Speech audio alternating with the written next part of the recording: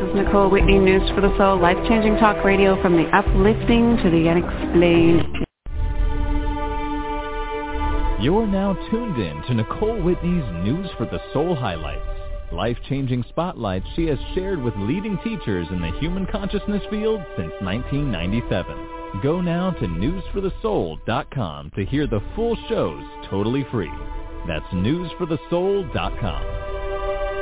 Yay, we are live April 11th, 2017. It is 10 a.m. Pacific, 11 Mountain Time, I do believe, and that's the time we had pegged away for a very special hour on News for the Soul, especially in times that we are in right now. We've talked to him many times over the years, and this, I believe, is going to be one of the most important chats because of what's going on in our world today. Greg Braden, New York Times best-selling author, is internationally known as a pioneer in bridging science and spirit, which is one of the favorite places we like to hang out. Following a successful career as a computer geologist in the 1970s, he worked as a senior liaison with the U.S. Air Force Space Command during the Cold War years in the 80s. In the 90s, he became, I think that's when he started exploring the spirituality side as well, and the two come together in a very most interesting way. He explored high mountain villages, remote monasteries, and forgotten texts, and started connecting the dots, and it's where it gets really exciting. Today we're going to talk about his latest book as well,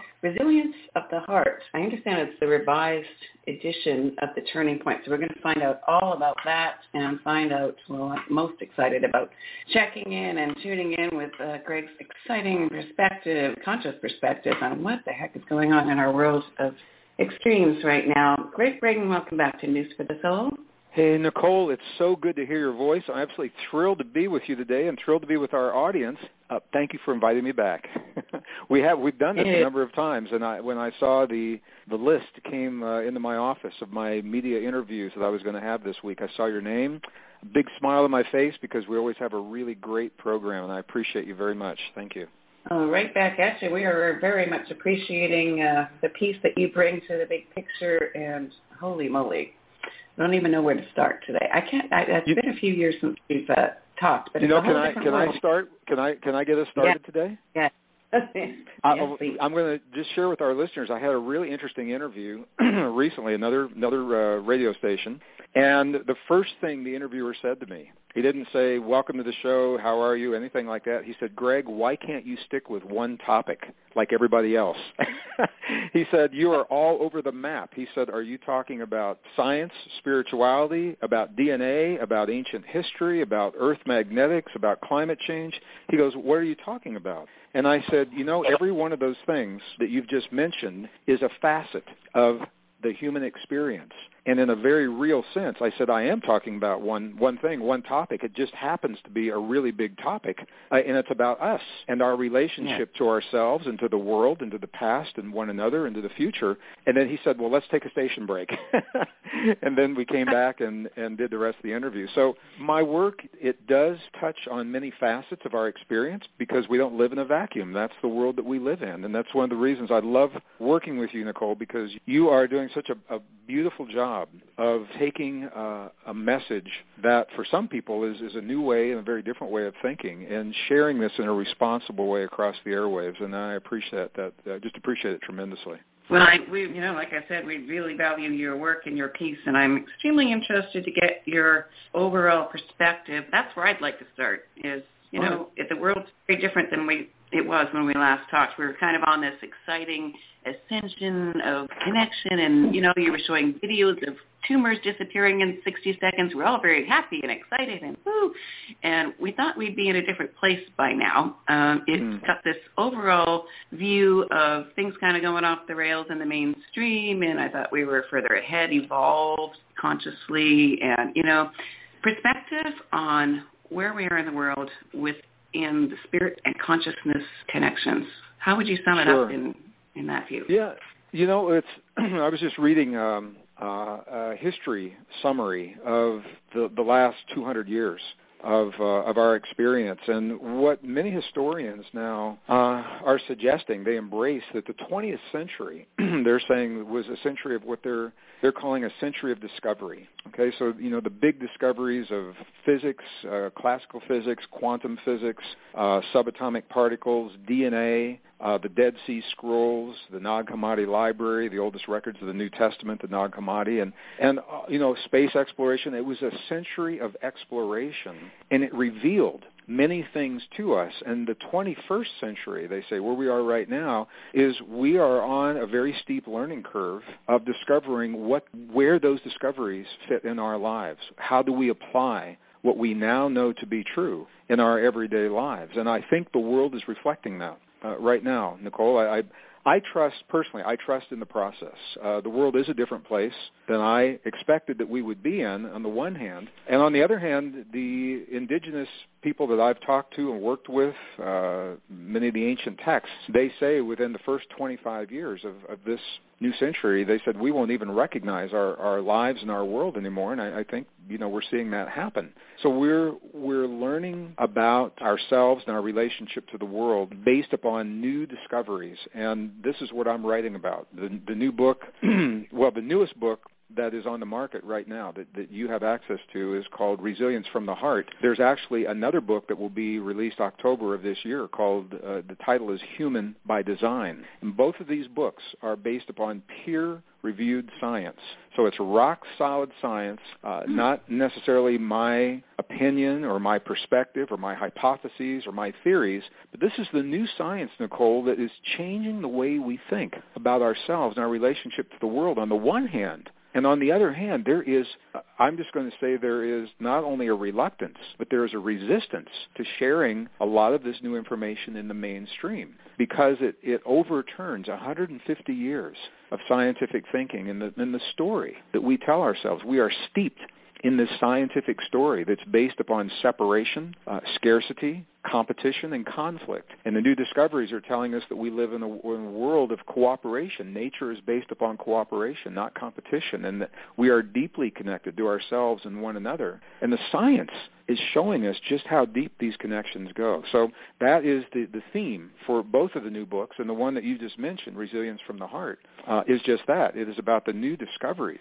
of specialized cells in the human heart that allow us a direct access to our bodies in ways that we've never thought possible in the past. We thought only mystics and yogis and special adepts could do something like this, and now it's becoming available to everyday people. So that's a long answer to a short question. I trust in the process in the world, and what I think we're seeing is an unfolding of understandings what is sustainable or what's not, what works, what doesn't. And what we're finding is a lot of the way we've been taught to think is no longer sustainable. And so we're the generation that's bridging these new discoveries and learning to apply them in our world. And I can't think of a more exciting time to be alive. I'm sure many of your other speakers are probably saying something very similar. So again, that's a long answer to a short question, and I'll follow your lead, and we can go anywhere we want to go from there. It is a very exciting time for sure. And I think you nailed it right in the first half of your first sentence in response was that, before we were learning about these things, now it's essentially, I'm paraphrasing obviously, but basically we have to start doing what we've learned. Start being it. Well, that's the thing. What's happening is in the mid-1800s, when I began talking about the discoveries of Charles Darwin and, many of the physicists that were making discoveries in the late 1800s, people say to me, Greg, we're in the 21st century. What difference could those things possibly make? And it's a really good question, and the answer surprises a lot of people. Yes, we are in the early 21st century, a sophisticated, highly technological world, and the society that we find ourselves in and the way we have been conditioned to think about jobs, about industry, about our relationship to the earth, about personal relationships, the economy, corporations, all of those things, those ideas, those foundations were created in the mid to late 1800s. So we are steeped in a story based upon the science of the late 1800s, and now the new science is overturning many of those beliefs. So knowing that we live in a world of cooperation, for example, rather than competition, that nature is actually based in cooperation. our economic systems were based upon competition and conflict, based on the science of the 1800s. And that's why the economies of the world are in chaos right now. We're seeing the Brexit in the Middle East. We're seeing the European Union face a possible breakdown. We're looking at the kind of debt. Here's a question, Nicole. This is fascinating. We've all seen nations in debt in the past, and it's common for another nation or a group of nations to bail them out. What happens when the debt of the entire planet is greater than what the entire planet is producing? When the GDP of the entire planet is less than the debt that we've accumulated, who bails out an entire planet? And I don't know the answer to that. We're about to find out, because that's where we are right now. The industrialized nations have accrued so much debt that can never be paid back. That affects everything from the way that we save for retirement, the way we save for our kids' education, our health care, all of those things. So they're breaking down because they are based on principles that are simply not true. We don't live in a world of competition and conflict. We see those things. I mean, we have to be real, though we definitely witness competition and conflict in the world. And what the scientists now are telling us is the more of that competition and conflict that we see in the world, the further we have strayed from the natural laws, and the more difficult it is for us to find our balance. So for me, personally, I'm a scientist. I was trained as an earth scientist, a geologist. And I know some of your other guests and dear friends of mine, Dr. Bruce Lipton, for example, and Dr. Joe Dispenza. We all look to nature for the model of helping us to understand our relationship to ourselves and to the world, and how to build a healthy family and a healthy community and healthy societies. So if we look to nature is showing us a very different model than what we have in place right now. And we're seeing, I think, the world is going through the throes of the changes to try to get back to more of those natural states of balance. And that's what the book, Resilience from the Heart, is all about. Because one of the discoveries, and we mentioned this briefly in another interview, one of the discoveries that has just rocked the world of the medical world, the world of biology, is the discovery of 40,000 specialized cells in the human heart that were simply not recognized in the capacity that they are right now. They are called sensory neurites. And that's a technical term. They're essentially brain-like cells, but they're not in the brain. They're in the heart. So these are the kind of cells you would expect to see in the cranial brain, but they're in the heart. And the reason this is important is because these cells think independently of the cells in our brain. They feel independently of the cells in our brain, and they remember independently of the cells in our brain. So every experience we've had in our lives, essentially it's recorded in two places. It's recorded in our brain and the way our brain interprets it, and we know about that. It's recorded in our heart, and the way our heart interprets these experiences through these 40,000 cells that have created a neural network that is it's called the little brain in the heart, is the term that's being used now.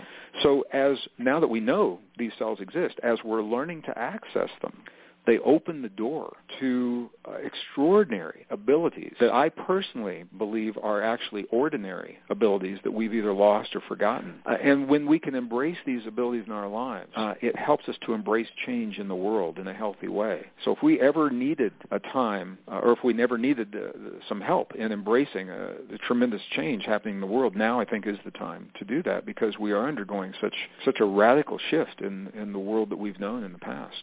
So this is the theme. The new book, in the very first chapter, you asked about the two books. There was a book that was released, I think it was 2015 or 2014. It was called The Turning Point, and it was a good book. It put many of the personal applications and the direct experience and the exercises that help people in their lives, they were in the back of the book. And one of the things that I've learned, Nicole, I'm a student of learning to listen. I'm still learning, and I work very diligently in listening to my audience and to our global audience. And what people all over the world said, they said, we want to get to that stuff faster. We want to get to the stuff that's going to help us in our everyday lives, direct experience, techniques, tools, applications. So I moved all of that to the front, and I added the new material and the new discoveries that simply were not available when I had written the book 2 years previous.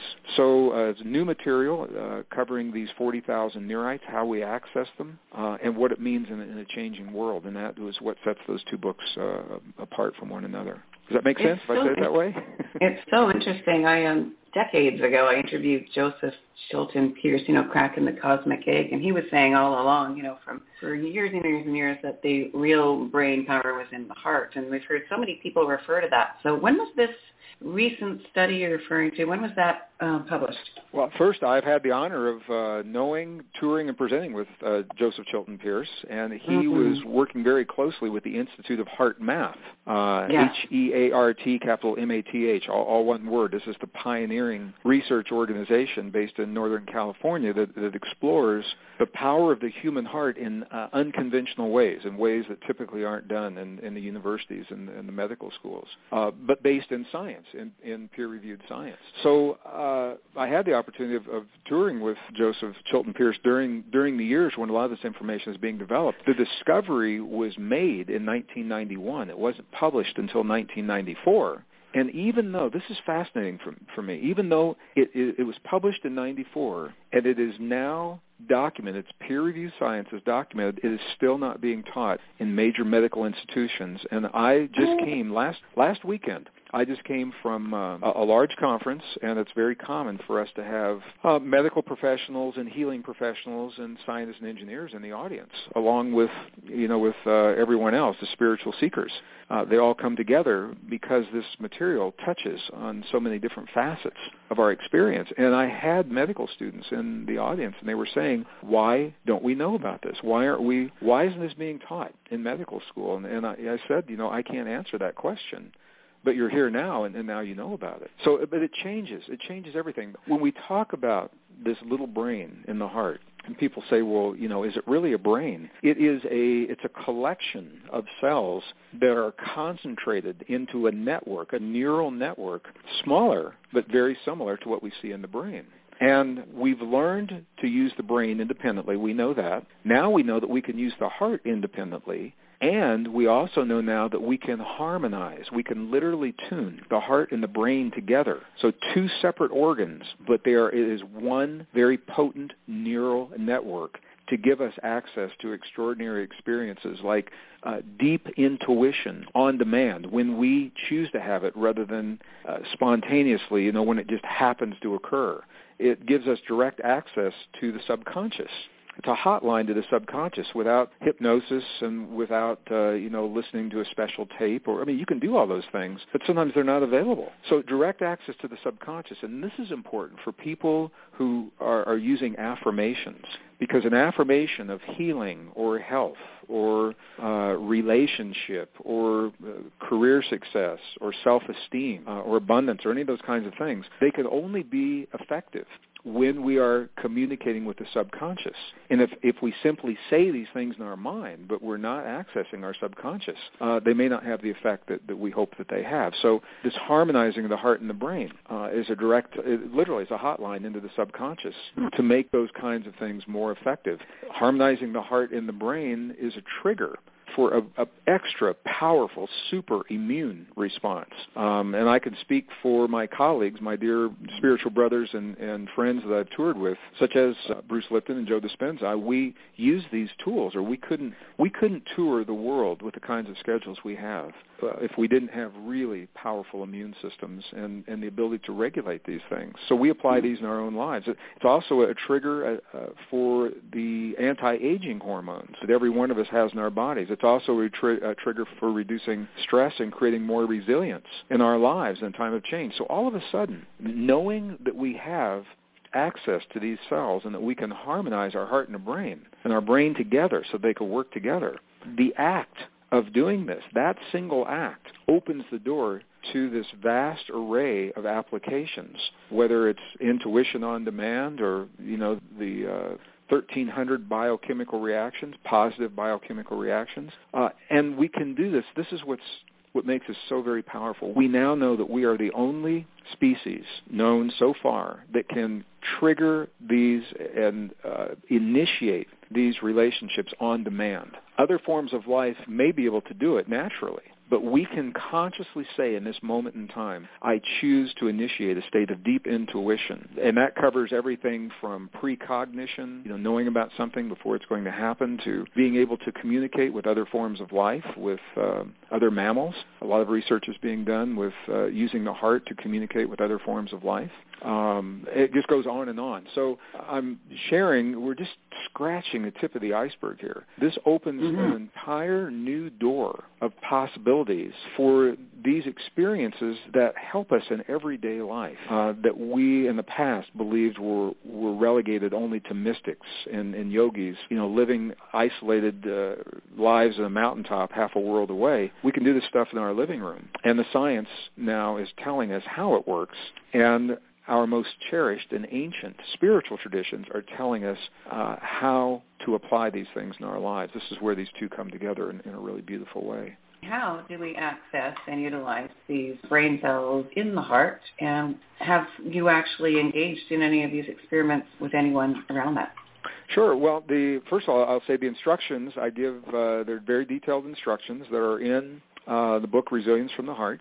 The science has been validated. A lot of the science comes from the Institute of Heart Math and the work they've done over the last 20, I'm sure it's more than 20 years now, that they have perfected in the laboratory under laboratory conditions.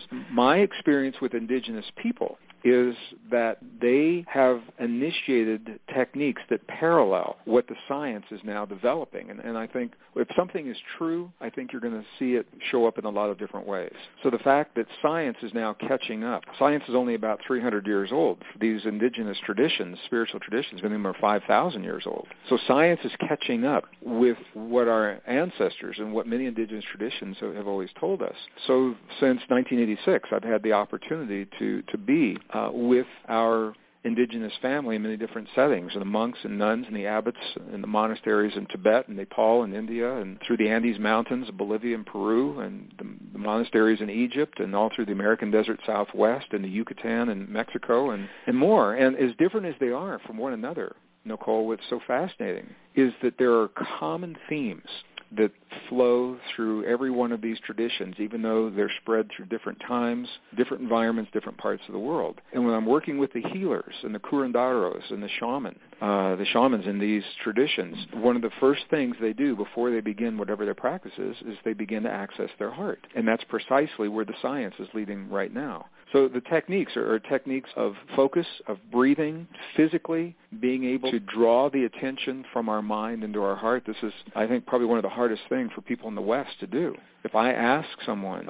in a Western environment, in a corporate environment, and if I ask them, if I invite them to shift their awareness from their mind into their heart, they'll say, okay, I'm in my heart now. What's next? And I'll say, well, are you really in your heart? And they say, well, how do you know? And this is where these techniques from the indigenous people really come in handy. For example, and I'll just share one of the techniques that they share, is if we can gently touch our heart center, the center of our chest, right there on the sternum, gently touch that in a way that's comfortable for us. Some people use their middle finger and their ring finger, and they just simply touch their right on the bone, right there, right over the heart. I'm doing it right now as if you could see me, and here we are on the radio, so we're not. But some people in some traditions in the Middle East, for example, they use an entire open palm, and they place that palm over the center of their chest, over their hearts. And they do the same thing in the Yucatan in southern Mexico. They do the same thing. The point here is that the Buddhists will make the prayer mudra that we're all familiar with, and then they hold that prayer mudra with their thumbs right against the center of their chest. And this is what all of these traditions are doing, is they are physically touching their heart center, and here is the reason why that's important. You're now tuned in to Nicole Whitney's News for the Soul highlights. Life-changing spotlights she has shared with leading teachers in the human consciousness field since 1997. Go now to newsforthesoul.com to hear the full shows totally free. That's newsforthesoul.com. Our awareness, our conscious awareness, will always go to the place in our body where we feel a physical sensation. So when we physically touch our heart center in one of these ways, our awareness automatically goes to the place where that sensation is, and that is one of the techniques that the indigenous people use to move their awareness from their thinking mind into their feeling heart. So I'm just using that as an example. And then the breathing techniques that come after that are now validated. We have equipment, technology that we can hook people up to specialized pieces of software and be able to actually see the effect in their bodies that are occurring from making these connections. So we can talk more about that if you'd like to. I don't know how far you want to go with all of this. Well, down the rabbit hole. Yeah, absolutely. This is news for us all. I'll just remind people listening, if you missed it, you mentioned HeartMath. I talked to Howard Martin, I think it was a couple of weeks ago, and that's in the archives at newsforthesoul.com. And it's funny, when you hear things in threes, this independently, this general topic about the true power of the heart has come up 3 times independently in 3 different ways for me this week. So I know this is important, and ultimately tying it back into current world events would be awesome. But tell us what's next. What's next where? Where you wanted to go. Oh, well, you just mentioned Howard Martin. Howard is I met Howard because of HeartMath in the early 1990s, and I trained directly with Howard Martin, who is one of the founders of the Institute of HeartMath. And I've had the opportunity to tour the world. We have been on stages everywhere, and now I can call him a dear friend as well. So many of the things that I am saying here from my perspective, Howard and the Institute of HeartMath have given me permission as an independent author to share my experience and my perspective, integrating their work at the same time. So where I've had more experience with indigenous people and how indigenous people throughout the different traditions, how they have learned to apply this in our lives, Howard and the research team, the rock-solid science behind this stuff, from their institute in Northern California, they come at it from a little bit different perspective when they're training, in a corporate environment or with the U.S. military or something like that. But the bottom line for both is that we're getting people into their hearts. And that means different things to different people, Nicole. We were conditioned, if we were educated in the West, and I'm assuming most of our listeners may not be in North America but have a Western education. We've been taught that the brain is the master organ of the body. And we all know the brain is important. Of course, it regulates hormones. It regulates, the temperature in our body and a lot of the rhythms and the cycles and the functions within our bodies. But what we now know is the brain receives the instructions that tell it what to do. Many of those instructions come directly from the heart. Every moment of every day, there's this conversation between our heart and our brain. It's happening right now for everyone listening. There's a conversation. I'll just speak directly to our listeners. Listeners, there's a conversation happening right now between your heart and your brain. Your heart is having a big conversation with your brain through the vagus nerve. It's sending a lot of information through this thick nerve bundle into your brain. Your brain speaks to the heart less. It's not as big of a conversation, and it's coming primarily through the spinal column, down through the back of the brain and then down through the nerves in the spinal cord. So we're always having this conversation. The question is, do we know what we're saying? Do we know what it is that our heart is saying to our brain? And that is the core of these new discoveries and the ancient traditions. And it's by learning to focus in our heart, to breathe in specific ways, and to feel very specific kinds of feelings that we set up a dialogue. And the dialogue can be measured electrically. It's a very low frequency, 0.1 hertz, not even 0.1 hertz is the frequency that's optimum between the heart and the brain. So when we can focus on our hearts, breathe a little slower than usual, signaling safety to our bodies by breathing a little bit slower than usual, and we can begin feeling positive, what I would call, I don't like to judge feelings, but it's what we call positive feelings, such as gratitude, appreciation, care, compassion. Those are 4 big ones that the scientists have found work for most people almost 100% of the time. So if you can choose one of those, gratitude, appreciation, care, or compassion, this combination of events, the breathing, the focus, and the feeling, and this is key. When we can feel one or some combination of those 4 feelings, our body interprets that as this electrical signal from the heart to the brain. And the optimum signal is 0.1 hertz. And when we can establish 0.1 hertz, we can feel the feelings of 0.1 hertz between our heart and our brain, we are said to be in high heart-brain coherence. And that heart-brain coherence is the key to everything that we're talking about here. So in the new book that you mentioned, Resilience from the Heart, first chapter we talk about the new discovery, the cells, 40,000 specialized cells, and then throughout the book, what this means and how we apply it in our lives through various exercises. So that's the essence of what that book is all about. So are feelings the key, the doorway? You know, it's interesting. They are not exclusively the key. They are an important component that's been discounted in our culture. For most people, we have feelings and emotions and experiences, and we've been conditioned to discount them to a large extent until recently. People in their 50s and 60s right now remember when we were taught that your feelings aren't, they're not really real. I mean, it's just a feeling is what they used to tell us. It was discounted. Now we know that the feeling is a powerful component in these indigenous traditions, and interestingly, Nicole, the very texts of our most cherished spiritual traditions, the Western Bible, for example, and some of the Eastern traditions, when they were edited and there were pieces that were removed or condensed, what was taken out was the information that tells us the power of human emotion. So, for example, in the Christian Bible, the New Testament, the New Testament, and this isn't about religion, this is about instructions. This is about the masters of the past informing their students of the deep relationship that their students had within themselves and with the world around them. And those were based upon spiritual principles.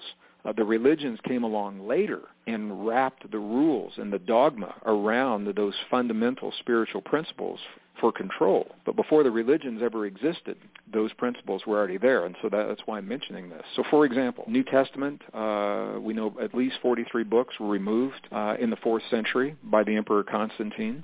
And what we see today is the reduced, rearranged, condensed version. It's good, but it isn't complete. And we know that because the Nag Hammadi Library, discovered in the mid-1940s, revealed for the first time the original, all the text in their original form. And among those was a book called the Gospel of Thomas. So the Gospel of Thomas contains very specific instructions for the kinds of things that we're talking about that were simply removed from the biblical canon, from the modern Bible in the 4th century, telling us about the power of human emotion and how to use that emotion, for healing in our lives. So that's one example of where we've known this in the past, and then for a number of reasons, that knowledge was taken from one of our most cherished spiritual traditions, and now it's being reintroduced from the language of science. So the power of human emotion is what establishes that 0.1 hertz relationship between the heart and the brain. You can be in your heart and not have the heart-brain relationship. And that is another technique. Sometimes we don't need that full heart-brain relationship. Sometimes we can simply focus in our hearts through touching our heart center, the way that I mentioned, and through breathing techniques that slow our breathing so that we know that we're in a place that's safe. And there are sometimes, for certain kinds of intuition, the technique stops there. That's all you need. And if you want to go deeper and initiate some of the healing techniques and things like that, then you can establish that heart-brain coherence. Also, it has been found to be very effective. I just want to ask, I'm assuming you've had Joe Dispenza on your program. Have you had Joe on recently?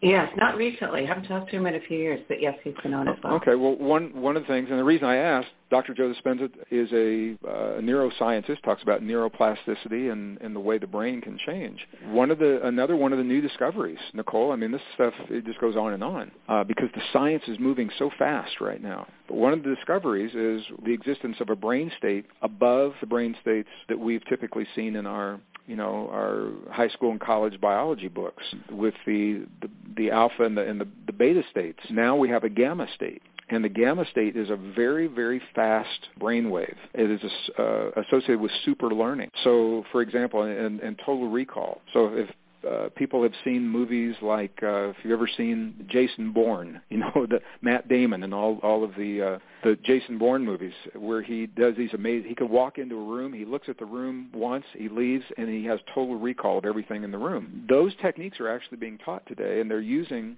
what we're talking about now, this heart-brain connection, for not only to take in tremendous amounts of information, but to be able to access, to recall the information that we have. Super learning is what it's called.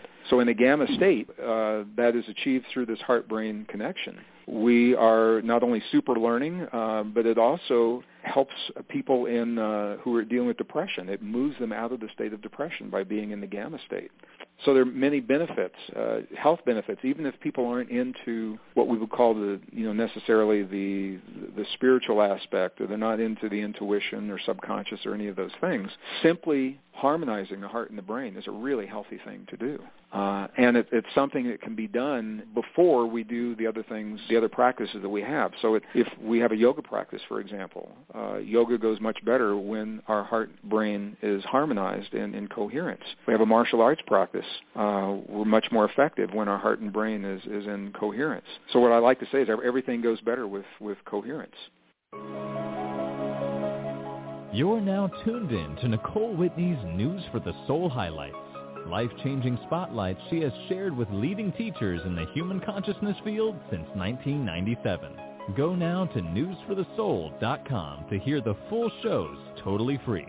That's newsforthesoul.com. So it's not in place of. We become coherent and then go about doing the practices that are important to us. And these techniques, Howard may have mentioned this, they're actually being used in the U.S. military, all 4 branches of the U.S. military, for our amazing men and women who are serving our country right now in ways that we just don't get to hear about. They're doing much more than working on the battlefield. So much is going on, rebuilding infrastructure and education and medical and all kinds of things. But before they're deployed, many of them are learning about heart-brain harmony so that they are focused when they're in their deployment. And the flip side that I think is really exciting is once your nervous system is wired for battlefield conditions or for survival, when you're deployed halfway around the world in Iraq or Afghanistan or somewhere like that, it doesn't turn off the moment you get on the plane to come home. And the very sad statistics that we're seeing about U.S. men and women, service men and women coming home, and high rates of suicide. It's very sad to talk about. High rates of divorce, things like that, because they're having problems reintegrating. How do you make that shift from being in the battlefield to walking down the streets of San Francisco or Chicago or Albuquerque, New Mexico, or wherever? And these techniques are actually being used to help them reintegrate and reset. The term is to reset their nervous systems. Also being used by first responders. EMTs, police, fire, first responders. Right after 9/11, they started using the technique. So I'm just saying this so that our listeners can know this is more than simply a spiritual practice. It is the doorway to the spiritual practices that I've experienced personally through my indigenous experiences, or my experiences with indigenous people. But it is also, physiologically, it's a really healthy thing to do, and it opens the door to triggering healthy states within us. As I mentioned, over 1,300 biochemical reactions, positive biochemical reactions, just from doing this one technique. That, again, was a long answer to a short question, but I just wanted people to know that the many applications for something like this. Mm-hmm. And, intellectually it makes sense, and based on the conversations we've had over the decades of the connections with the heart and the power of that in bypassing the straight conscious mind. It all makes sense, right? So how do we apply this, or can we apply this to manifesting a more positive outlook path for the collective in the world right now? Well, this is it's a really good question, Nicole, and this is another facet of the studies that are being done, pioneered by the Institute of HeartMath. And as a former geologist, I'm not a practicing geologist now, but I am an earth scientist. So I find this, what I'm about to share, especially fascinating. We've all heard of the magnetic field of the earth, and the magnetic field, a lot of people don't know, is that it influences every form of life. I mean, every blade of grass, every dog, every cat, every hamster, every goldfish, every CEO of every corporation, every leader of every nation. There is no them and us when it comes to the magnetic field of the earth. There is only a we. We are all deeply influenced by this field. And here's the reason that I'm saying this and why it's important. is because the science is showing very clearly that when the magnetic field of the Earth is strong, it influences us in a positive way. We become less aggressive, more cooperative, more willing to work together, better listeners. And when the magnetic fields are weak, just the opposite happens. We become more aggressive, less willing to work together. And unfortunately, we discovered this through 9/11. 9/11 was the first time that scientists discovered how deep our relationship to the Earth really goes. Now, maybe to our listeners, we say, this is, no big news to us. We've always known this. That's to the listeners of this program. But scientists have been trained to think of humans as separate from one another, separate from the Earth, and they've been trained to believe that we have very little influence over our own bodies and over what happens in the world. And 9/11 taught scientists that that's not true, and here is what happened. The magnetic fields that I just described, they're so important that we have satellites every 30 minutes, or maybe even more frequently, but every 30 minutes they send data back to the Earth to tell scientists how strong those fields are and what's happening. They fluctuate on a daily basis. There are rhythms. They ebb and they flow. It looks like a big sine wave. Every 24 hours, the magnetic fields of the Earth ebb and they flow, and they ebb and they flow. Scientists knew that. But what happened was there was one day when the magnetic data from the Earth, there was this huge spike. It was higher than what they would traditionally see. And they weren't used to seeing that. And they said, well, what on earth? I mean, literally, what on earth is happening to make these magnetic fields so strong? And they looked at the date where that spike occurred, and it was 9 a.m., Eastern Standard Time, September 11th, 2001. It was 15 minutes after the first planes hit the first tower of the World Trade Center. So the scientists believe it took about 15 minutes for those horrific images that we all remember, those of us that were living then. They believe it took about 15 minutes for those images to circulate the globe and for people to respond emotionally to what they were seeing. And for most people, that response, it was a heart-based response. Now, they were different. Some of it was fear, some of it was sadness, some of it was shock, but everyone, it was a heart-based experience. The strongest magnetic field generated in the human body is generated by the human heart. And some people are surprised by that because they think it's the brain. The brain has a magnetic and electrical field, but it's weak compared to the human heart. The heart has the strongest electrical and the strongest magnetic field in the human body. So 9/11, what happened was hundreds of millions of people simultaneously were witnessing the horrors of New York City in 9/11, and hundreds of millions of hearts were generating increased magnetic response to what they were seeing that actually influenced the magnetic fields of planet Earth. And this is what was showing up on the satellite data. We spiked the magnetic field of our planet in response to what we saw, and here's why that's important. If you and your listeners can remember it, at least for a few days after 9/11, we were so close as a global family. I mean, not only in America, I was in Australia when the whole thing happened. I couldn't even come home for a few days. So I know that it wasn't only in America, but we were close as a family. People in big cities, they looked at each other in the eyes and they spoke to one another, and there were hugs that were happening. And there was this sense of unity. And scientists attribute that to the high magnetic fields of the planet that resulted from our seeing what had happened. So the question became immediately, can we create that kind of an experience without the tragedy? Can we consciously raise that magnetic field of the planet without having a tragedy that we react to? Can we do it because we choose to? And the answer is yes. And this became the foundation of a project that is spearheaded by the Institute of Heart Math and for Transparency. I want our listeners to know I'm on the steering committee and a spokesperson for this project that is called the GCI, the Global Coherence Initiative. So the personal coherence we just talked about, personal coherence is good for us. Individually, global coherence is good for the planet. And what has happened, I'll just make a long story very brief because I know we're coming up on the end of our hour here. Satellites to detect these fields are very expensive. So the scientists, the Institute of Heart Math, worked on ground-based sensors and created a network of these sensors in different nations that all feed back to one computer in Northern California, and they measure the planet's response and our interaction with the planet. They measure these magnetic fields every day. And if people want to see these, you can actually see them real time. And you can see them I think they post them usually at midnight after the data has been analyzed every day at www.heartmath, HEARTMATH, all one word, .org, and then go to GCI, Global Coherence Initiative. It doesn't cost you anything. You can see the live data. You can see the science. You can read about the sensors. So we now have a feedback mechanism. So we can see what's happening with the fields of the Earth. That's part one. Part two is training people to create this heart-brain coherence so that throughout every day across this planet, there are people that are literally feeding the field in a positive way. So we're all feeding it every day. We're all having feelings. The question is, what are we feeding the field every day?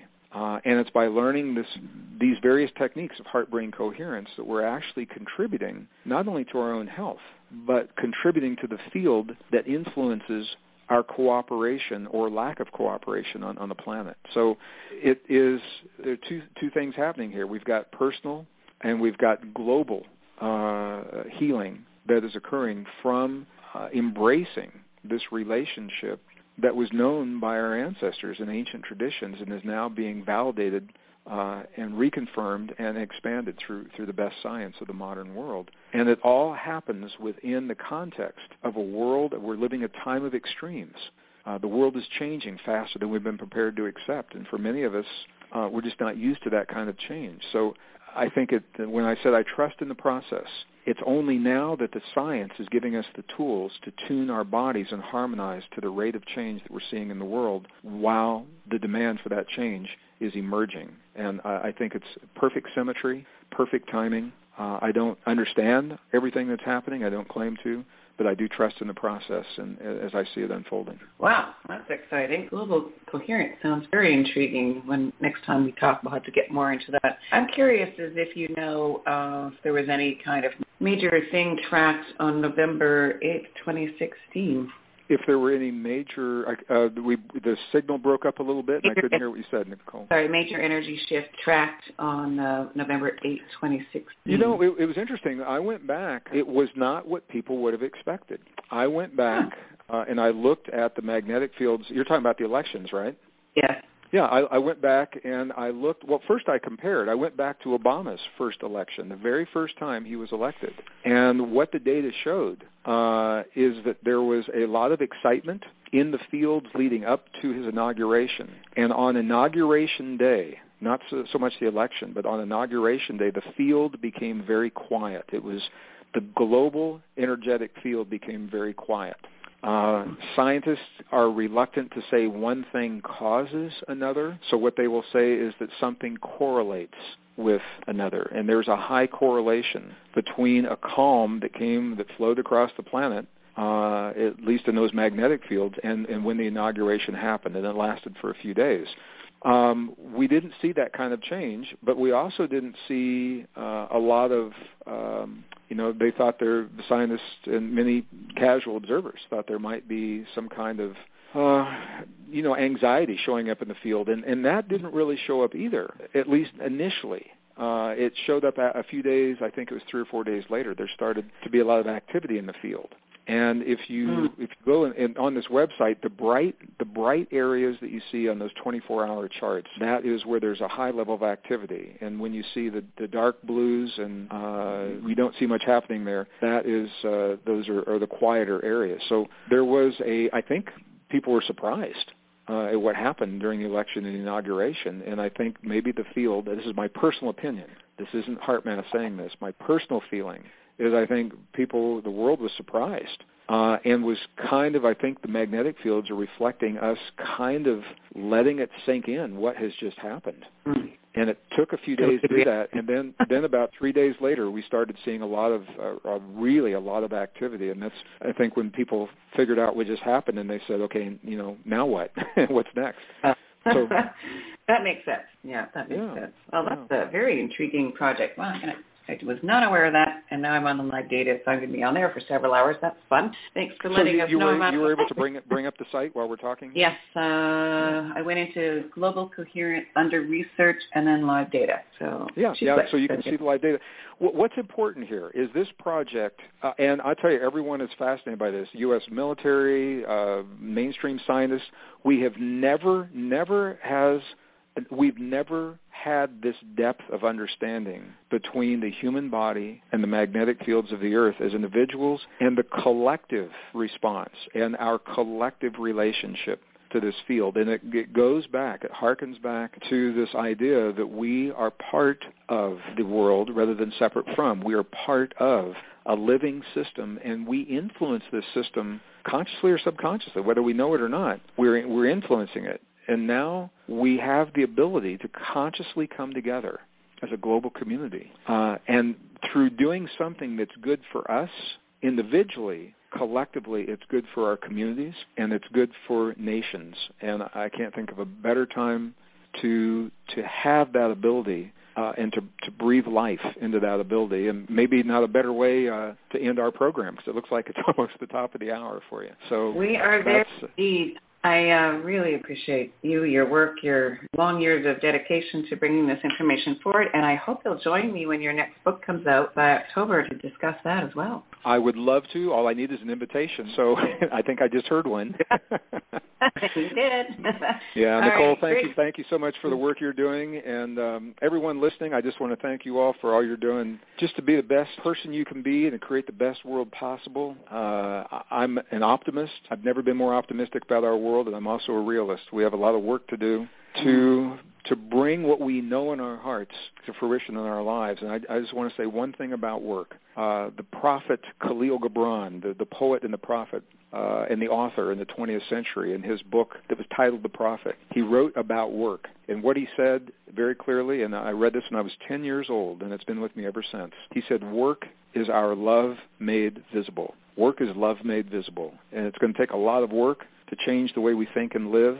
That's our love made visible. And I think we're worth it, and I think our world is worth it. So that's what I'd like to leave our listeners with today, Nicole. Perfect. Resilience from the Heart, Gregg Braden's latest book. We'll talk to him again soon. And Gregg, thank you so much for being here today. Thank you so much. I look forward to the next time. Take care. I'm looking forward to it already. Gregg Braden can be found online and linked up at newsforthesoul.com. This will be in the archives and re-aired on our California stations this week, and we'll go out from there. We are back with more right after this.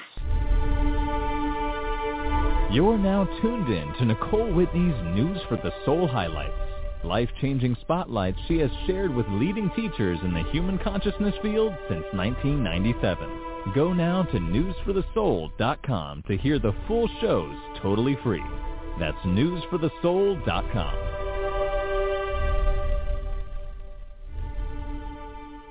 And we love News for the Soul! I'm feeling enormous energy around this show. Just enormous.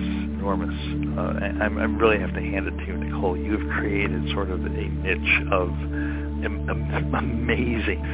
amazing connections that just like the angels and the devatas that are like attracted to News for the Soul is amazing.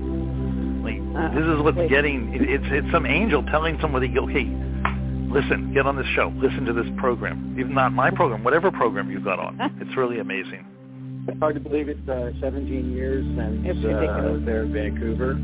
And you were sitting there in class, and you were using remote viewing, and I think I said to you that you were going to be a radio talk show host or something along those lines. It wasn't really a prediction. It was just a kind of a sense of who you were and what you were doing and the direction you were going. And, wow, voila, and there you were. And still going. But it's amazing. Look at what you've done with it. I just wanted to say I'm very proud of you for what you've accomplished, for just the format to the assemblage of wonderful people, great minds, and people who are working to serve humanity and do the things that they do. It's really, I've been looking through your list of callers and of interviewees, and you just do a tremendous job. I'm so proud of you. I really am. And I'm proud of all the people that support you and follow you and do what they do, and just keep doing that for this wonderful woman. It's so important because there are not a lot of really high-quality message portals that are out there where messengers get to come in and say what they want to say in this format. So it's because of your support of her that she's able to continue doing that. So please step that up and continue doing it. And I just want to do it more. I mean, I feel good being here and being with you. I always do when I'm talking with you. So I think we just need to keep doing this more. And we love News for the Soul. Hello, everybody. This is Daniel Brinkley. Welcome to the Hearts and Minds of Informants. This is News for the Soul. Hello, this is Satyan Raja, and you're listening to News for the Soul. Be open in your mind, your body, your being. Allow yourself to drench in this awesome information to evolve you to your next place. Hey, this is Dave Morehouse, and you're listening to News for the Soul. Yeah, man. We all love to hear the good news, so we all should rush to hear the good news. But we cannot find the good news. NSTS, NSTS. News for the soul at the very best. NSTS, NSTS. News for the soul at the very best. NSTS, NSTS. News for the soul at the very best. Yeah, man, just log on to www.newsforthesoul.com. You hear me? We are a life-changing talk radio. We give you good news to keep you on the go. And you can also share the good news you know. And that's the way we keep in the flow. We only focus on the positive things, yeah. We only focus on the positive things, yeah. We not go put none of the negative in there. We not go put none of the negative in there. NSTS, NSTS. News for the soul at the very best. NSTS, NSTS. News for the soul at the very best. Log on to www.newsforthesoul.com. Every time, come hear the good news, share the good news. And we all feeling good for the good news.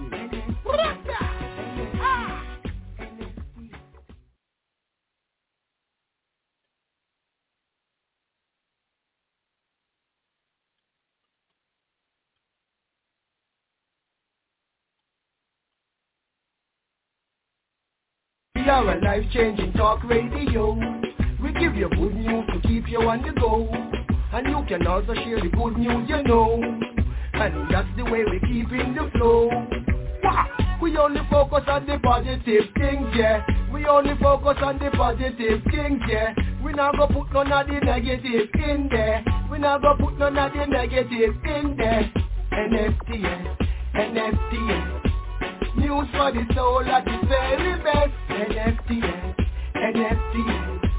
News for the soul at the very best. Log on to www.newsforthesoul.com. Every time, come hear the good news, share the good news. And we all feeling good for the good news.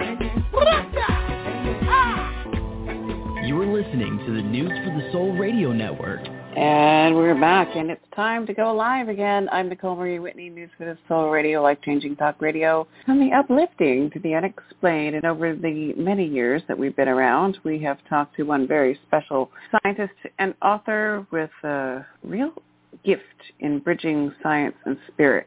Dr. Bruce Lipton is with me here for the next hour, here today on News for the Soul. And I actually can't remember the last time we talked to him live, but he's the author of Biology of Belief. And it, believe it or not, is the 10th anniversary of Biology of Belief. So we're going to be talking about that. In case you don't know, he is a stem cell biologist, best-selling author, recipient of the 2009 GOI Peace Award, and he's been a guest speaker on hundreds of TV and radio shows, including ours over the years. And like I said, bridging science and spirit, there's great power in that one place, and that's where we begin. Dr. Bruce Lipton, welcome back to News for the Soul. Thank you so very much. I'm so happy to be back on the show, and I'm so happy to be able to talk to the wonderful audience because they're my cultural creatives, the ones that are helping create a new civilization, and I so appreciate them. You know, so much has happened in that field since you and I first ever spoke, and when you began on your path. It's amazing now to see the changes coming to pass that we just talked about seeing before. Well, for me, it's very exciting because it was an opportunity to see something, and then I had to be patient enough to wait long enough for the public to get it. But it's like, for me, it was so exciting to see a whole different understanding of the planet and the world we live in, and the nature of spirituality, which as a scientist, I never entertained that idea really, and through the study of the cells, it was like, oh my gosh, we're not in here, we're broadcast. And it's like, wow. So that was like an instant transformation from non-spiritual to spiritual in about a minute of like, oh my God, that's how it works. Oh God, I'm not in here. But so, yes, go ahead, darling. What's happening? Why 10th anniversary? What's changed? Where do you want to start with this today? Well, basically, the new edition of the book for me is kind of fun because I was asked when I was talking with Hay House, and it was like, well, it's coming up 10 years, and I thought this would be a good time to revise and update, I thought. And so they said, hey, okay, why don't we do that? Take a look at it. And for me, what was the really most exciting part, I hadn't read the book for 10 years, I guess, anyway, and I sat down and read the book, and I got to the end of it, and I said, wow, I don't have to change a word of this book. It's exactly right from the 10 years of science. And I said, but a lot has happened in the last 10 years of new stuff that is relevant to our lives, and I thought, no, I really wanted to include what has happened in 10 years. So there's an additional 40 or more pages of current things, including wonderful discussion about something called telomeres, which I presume was talked about on your show at some time, right? Telomeres? Does that make any sense? No. Oh, my goodness. That's goodness. The fountain of youth. There is an absolute fountain of youth, and that's part of the book. And then there's a lot more on the nature of how we malign the concept of cholesterol as being something bad when that's not true at all. That we blame this thing, and then we try to regulate cholesterol, which is like, oh my God, the machine is a very complicated body inside. It's a machine, and when you start throwing drugs in there, it's sort of like throwing monkey wrenches into the machine sometimes. So the statin drugs, which people are on, is like, oh my God, is completely wrong. So interesting ideas about new ways of looking at life, and it comes down to also the main thing about stress. Because we look at illness and disease and we say, oh, well, there's genetics behind it, and it comes out, well, less than 1% of disease is genetically based, and that should stop people and say, well, wait a minute, then if less than 1% comes from genetics and biology, then where does the disease come from? And it turns out lifestyle and stress, and all of a sudden that becomes really important because if we blame genes, then people just say, "Oh, it had nothing to do with me. It's my heredity." It's like, "Oh my God, my life was predetermined by those genes," and that makes people feel like they're victims. Why? Well, I didn't pick the genes, and I can't change them, and apparently you're controlling my life. And then I say, yeah, but when we understand the whole new biology is coming together, it reveals, no, we're not victims. We're actually controlling our lives, but we had no understanding of how the invisible operation of the control was going on. So we had no awareness that we were involved with every aspect of our life. And now the new biology says, oh, my goodness, we are the masters. We are the ones that control our behavior and our genetics and all aspects of our lives. But we just didn't have the understanding or programming to know that while we have that opportunity, we haven't been doing it. We've been running by programs. So this awakening is what? Going from the idea of victim of your life to the understanding that we are masters, that we can control this biology on the inside and profoundly influence every life aspect on the outside when we start to understand the new biology. So maybe a quick recap on your original aha for the many that are still unfamiliar with your story and in many countries listening right now. Yeah, I think, well, that's really important because this is the foundation of today. It has become a revolution in planetary awareness that changes the things we were just talking about, going from victim to master. When I was back, let's say in 1970, and being involved with teaching in a medical school, I was teaching medical students the belief that genes control life, the idea that most people still hold anyway. I was teaching it back then. And at the same time, I was cloning stem cells, and this was like 40-some years ago. And what I found in the stem cell culture was I would put one cell in a petri dish, one stem cell. That's an embryonic-like cell, multipotential. And I'd put one stem cell in a petri dish by itself, and it would divide every 10 hours. And after a week, you'd have about 50,000 cells because it keeps doubling and doubling. And I said, but what's interesting, there are 50,000 genetically identical cells. The experiment I did was split the cells up into 3 different petri dishes and change the environment a little bit in each dish.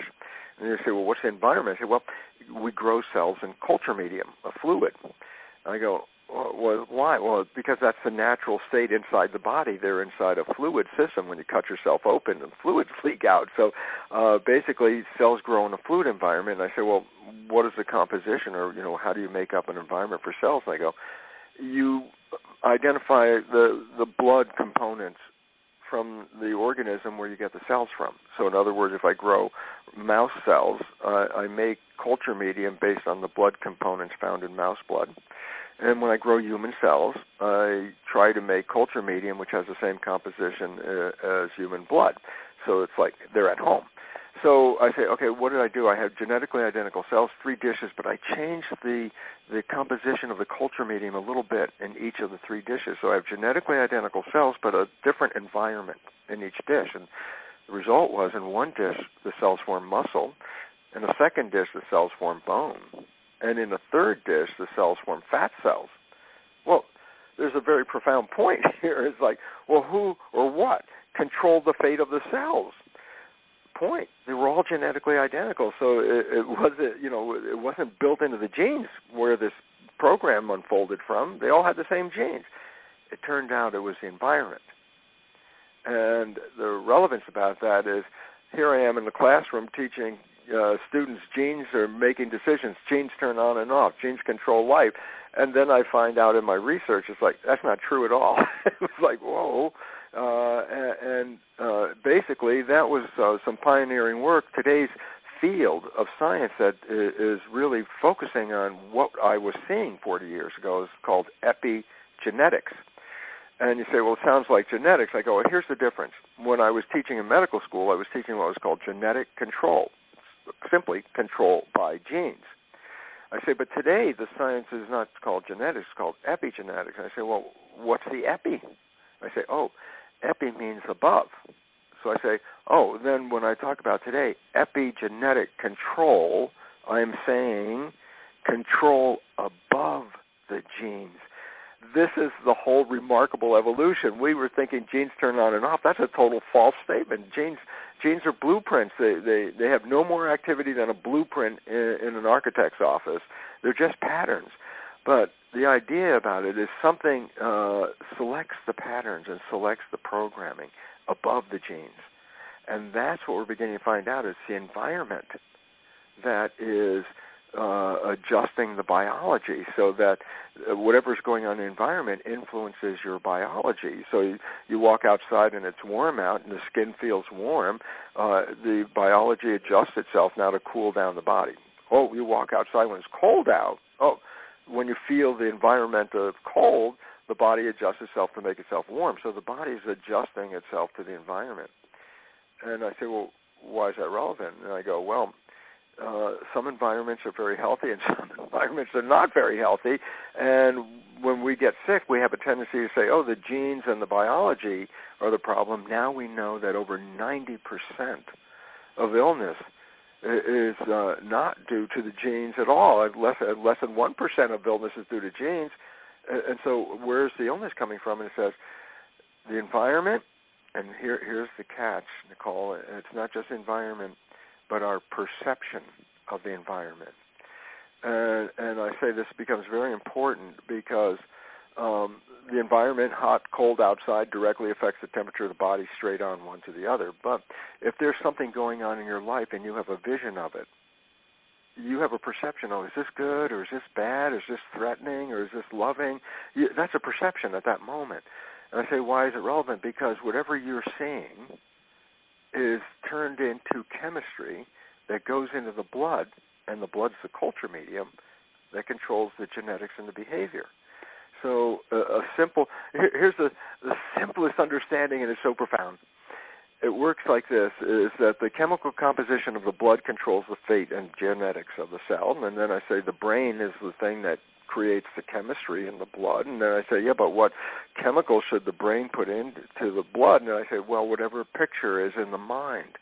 And when we were younger, we probably played with something called paint by numbers, where you get a picture with outlines and numbers in it, and you get a set of paints with numbers on each different color, and then you put the colors into the spaces, and then lo and behold, you create this masterpiece of art. And I say, what's interesting, and this is how simple life is. I love how simple it becomes, and it's like this. The mind, brain, and blood relationship is paint by numbers in reverse, meaning you first start with a picture in your mind, and then the brain breaks the picture down into numbers, but instead of paints, the numbers represent neurohormones and growth factors and regulators and immune system controls and all these things. So, in other words, your mind sees a picture, your brain breaks it down into a complement to that picture in regard to nerve secretions, and that then goes into the body and controls the behavior. So what's the point? Your biology is a reflection of what you see going on in the world. And if you change how you see the world, you change your biology and you change your genetics. A wonderful insight, which is mentioned in the book, is Dean Ornish, an internist from San Francisco, has done a lot of wonderful work. He took his prostate cancer patients, split them into two groups. He read the genetic readout of both groups of patients at the start. One group got the regular medical treatment, whatever the drugs and stuff that was, and the other group got no drugs or anything. What they got was lifestyle changes. They learned how to eat a better diet. They learned how to reduce stress. They learned how to meditate. And 90 days after the start of the experiment, they then read the genes of both groups. And the drug gene people, the genes stayed exactly the same as they were. But in the group that did lifestyle change, 500 genes, many of them directly associated with the prostate cancer, changed their function in that 90-day period of what? Just changing lifestyle. So there's the beautiful part about all of this, Nicole, is that we're transitioning in a world where we have been taught to believe we are victims of our heredity. And that when you're a victim, you give up responsibility because you have no control anyway. And also then you give up your savings to anybody who says it's going to help you with your problem. And then I say, and what's happening today? And it turns around, no. If we understand how the mechanism works now, it's how our thoughts and our beliefs in our mind are translated by the biology into the chemistry of our blood, which is then controlling behavior and genetics. And if we know that, just as we just said, then it basically says this: what if you change your behavior? And I go, well, then you change your biology at that point. And all of a sudden it says, oh my goodness, then we are masters of our biology. We're not victims of anything. The only thing we're victims of is the belief that we're victims, and that's wrong. So this is an exciting time, a revolution on the planet, especially when you consider the healthcare crisis, the amount of money that we're spending to bring people to health through a model that says, oh, it's just a broken genes and broken body, and give them some chemistry and they'll come back. And then find out it had nothing to do with that, except for 1%, but it had to do with our lifestyle, our beliefs, our spirituality, our attitudes about life, love, diet, and exercise. There you go. And those are things we can control. And if you understand we can control it, then it says, oh, well, then you don't have to be unhealthy if you don't want to be. because we can change our environment and we can change our perceptions. Which is huge, of course, why you're you and what you're doing. The perceptions, are they as easy to change as you're suggesting? Yes, when you have knowledge of how to change them. If you don't have an understanding, then it's one of the more difficult processes in our lives, because there's a mechanism, and we have to understand. Let me just give you the idea of how powerful a perception is, because it's in some stage shows with hypnosis, they hypnotize an individual, and they tell that person, we're going to touch you with a burning cigarette on your arm. And under that state of hypnosis, that individual under hypnosis perceives that's what happened, but the person only touched them with their finger, just, touched their arm with their finger. And within a minute or two, a blister begins to form. And it's like, didn't just form anywhere, formed exactly where the person got touched. And you stop for a second and say, how can you accommodate that? How does you make any sense out of that? Because the logic thing, obviously the skin did not get burned at all. And you say, well, but the blister formed exactly where you touched it. And the answer was this.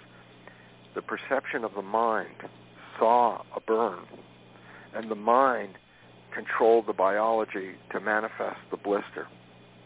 And all of a sudden you say, oh, my God, look, I can manifest a blister, and it never really occurred. And I go, this is why we have to really understand why our perceptions are so important, because if they're negative perceptions, without our even understanding it, we are translating those into a negative status of our health. And all of a sudden it's like, oh, my God, to get the health back, they say, well, we'll go to the doctor, we'll get some drugs. I go, no, you want the health back is take away the negative image, take away that perception. Very simply, I'm sorry I keep talking so much, Nicole, but I'm trying to get this out, how simple this is.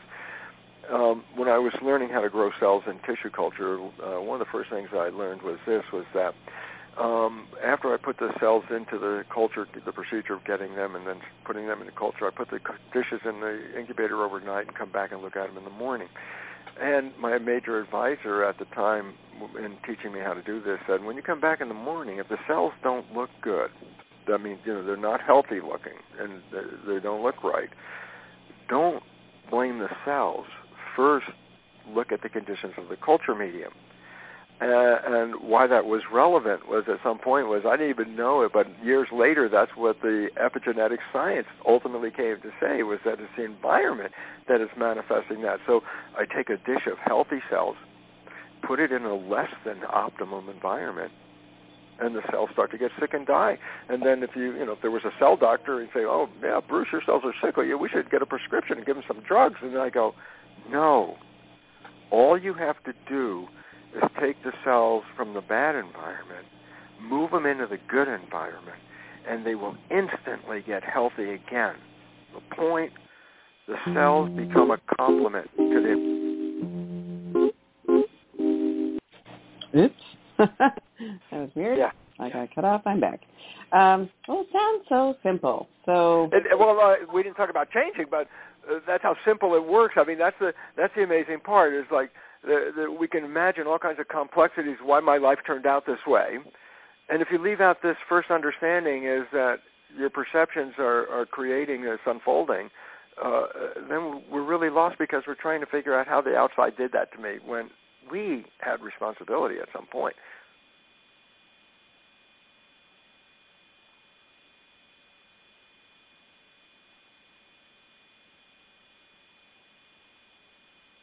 Hello? You sort of cut out for a minute. We're getting little intermittent glitches. So just the last 10 seconds cut out. Okay, you can edit that?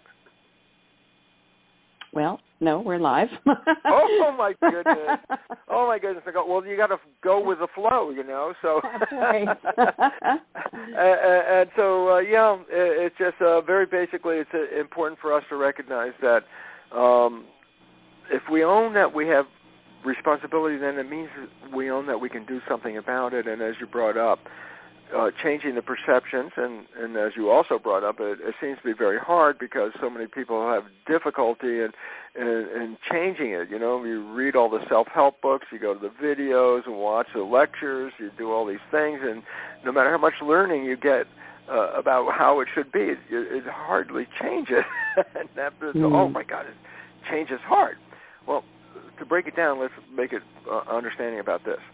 The mind, which is controlling the system, is actually comprised of two independent parts that are connected together.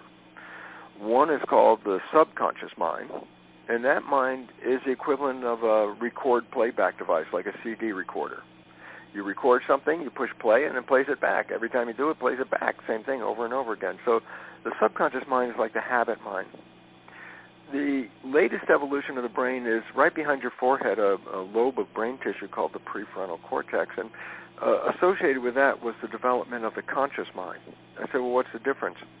Well, as I said, the subconscious mind is a habit mind. It learns behavior, stimulus, response, and that's how its life is managed. But when you get to the conscious mind, something's totally different, and the idea is that it can think, number one. It's not just stimulus, response, it can think. And number two, it can see into the future or look into the past. It can review the past or it can look into the future. And I say, well, why is this relevant?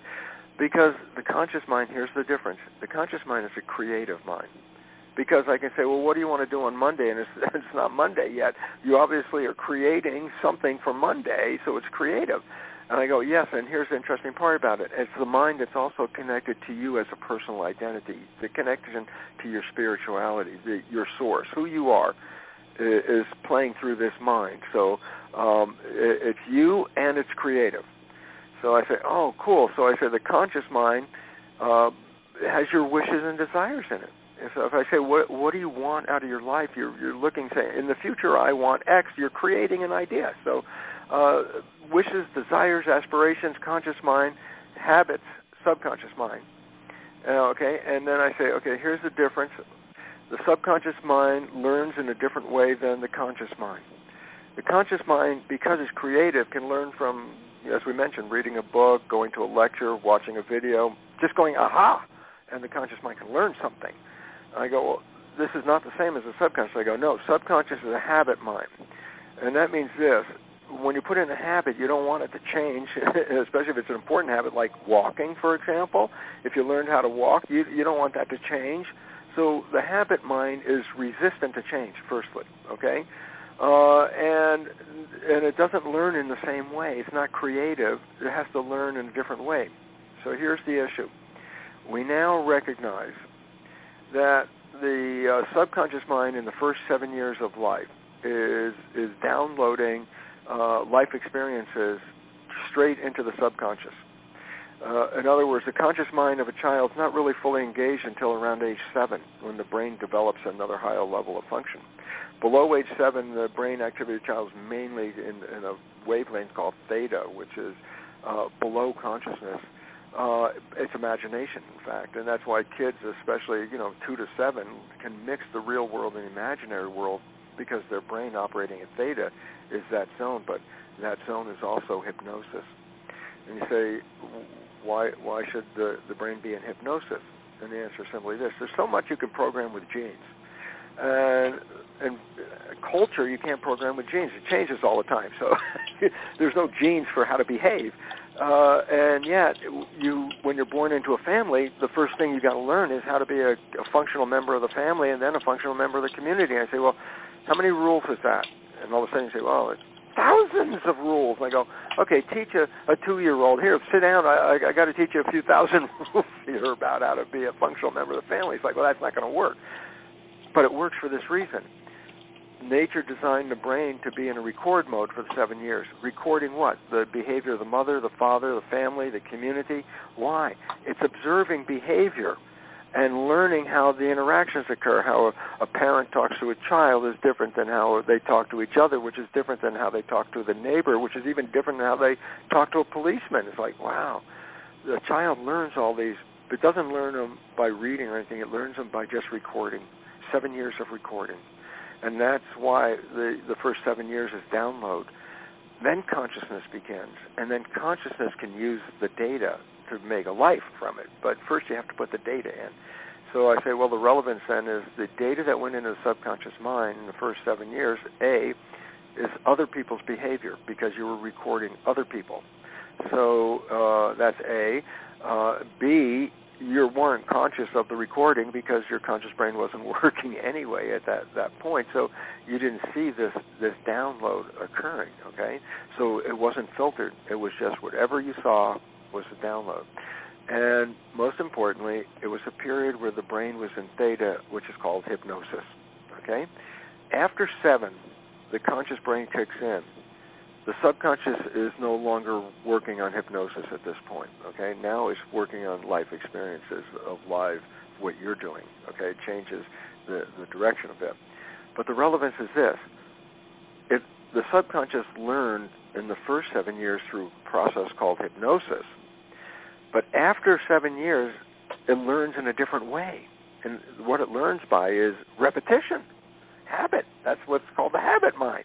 So if you want to change a program after you're age 7, you have to make a habit, like an exercise, and you've got to repeat that habit, just like learning how to drive a car or learning how to walk. You had to learn. You had to do it every day, repeat it till you got it down. Or the ABCs. How many times did you start A and never could finish until you learned the next couple of letters, and then you kept progress until you could get to Z, and now guess what? Once you learned it, you don't have to do it again. So the nature of repetition is after 7, okay? So I say, well, you want to change the subconscious mind. How do most people try to do it? First big mistake is they attempt to talk to themselves.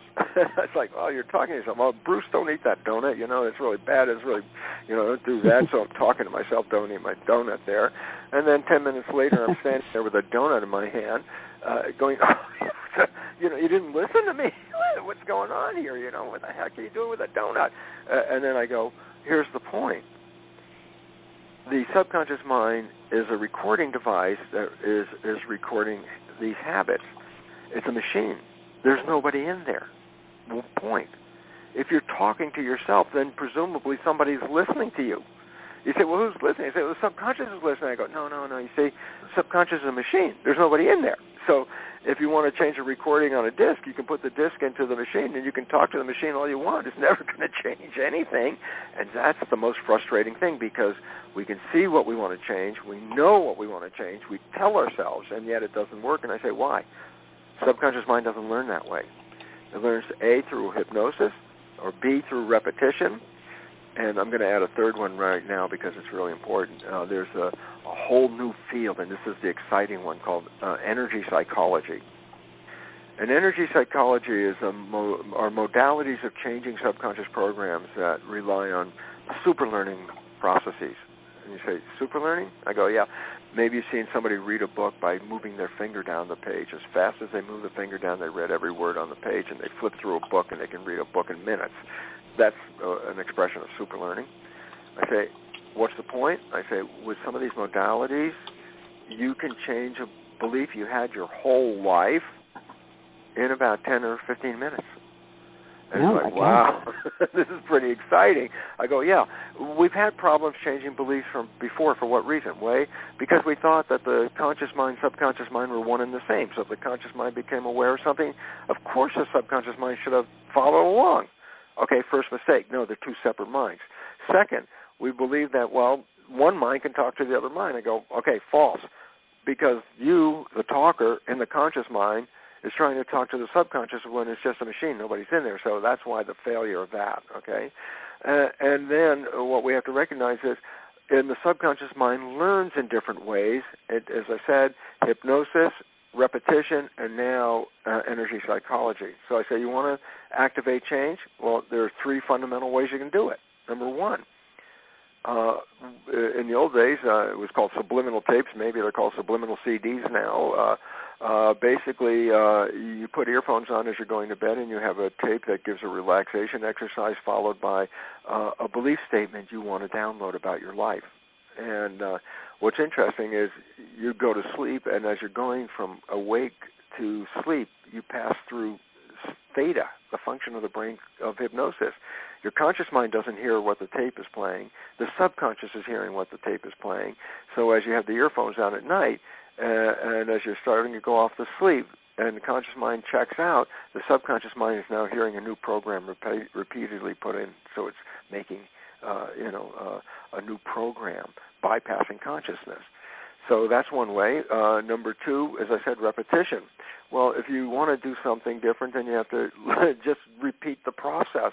And at first it's a struggle. Why? Because you're trying to create something against an old habit. But the idea of repetition of a new habit creates the new habit.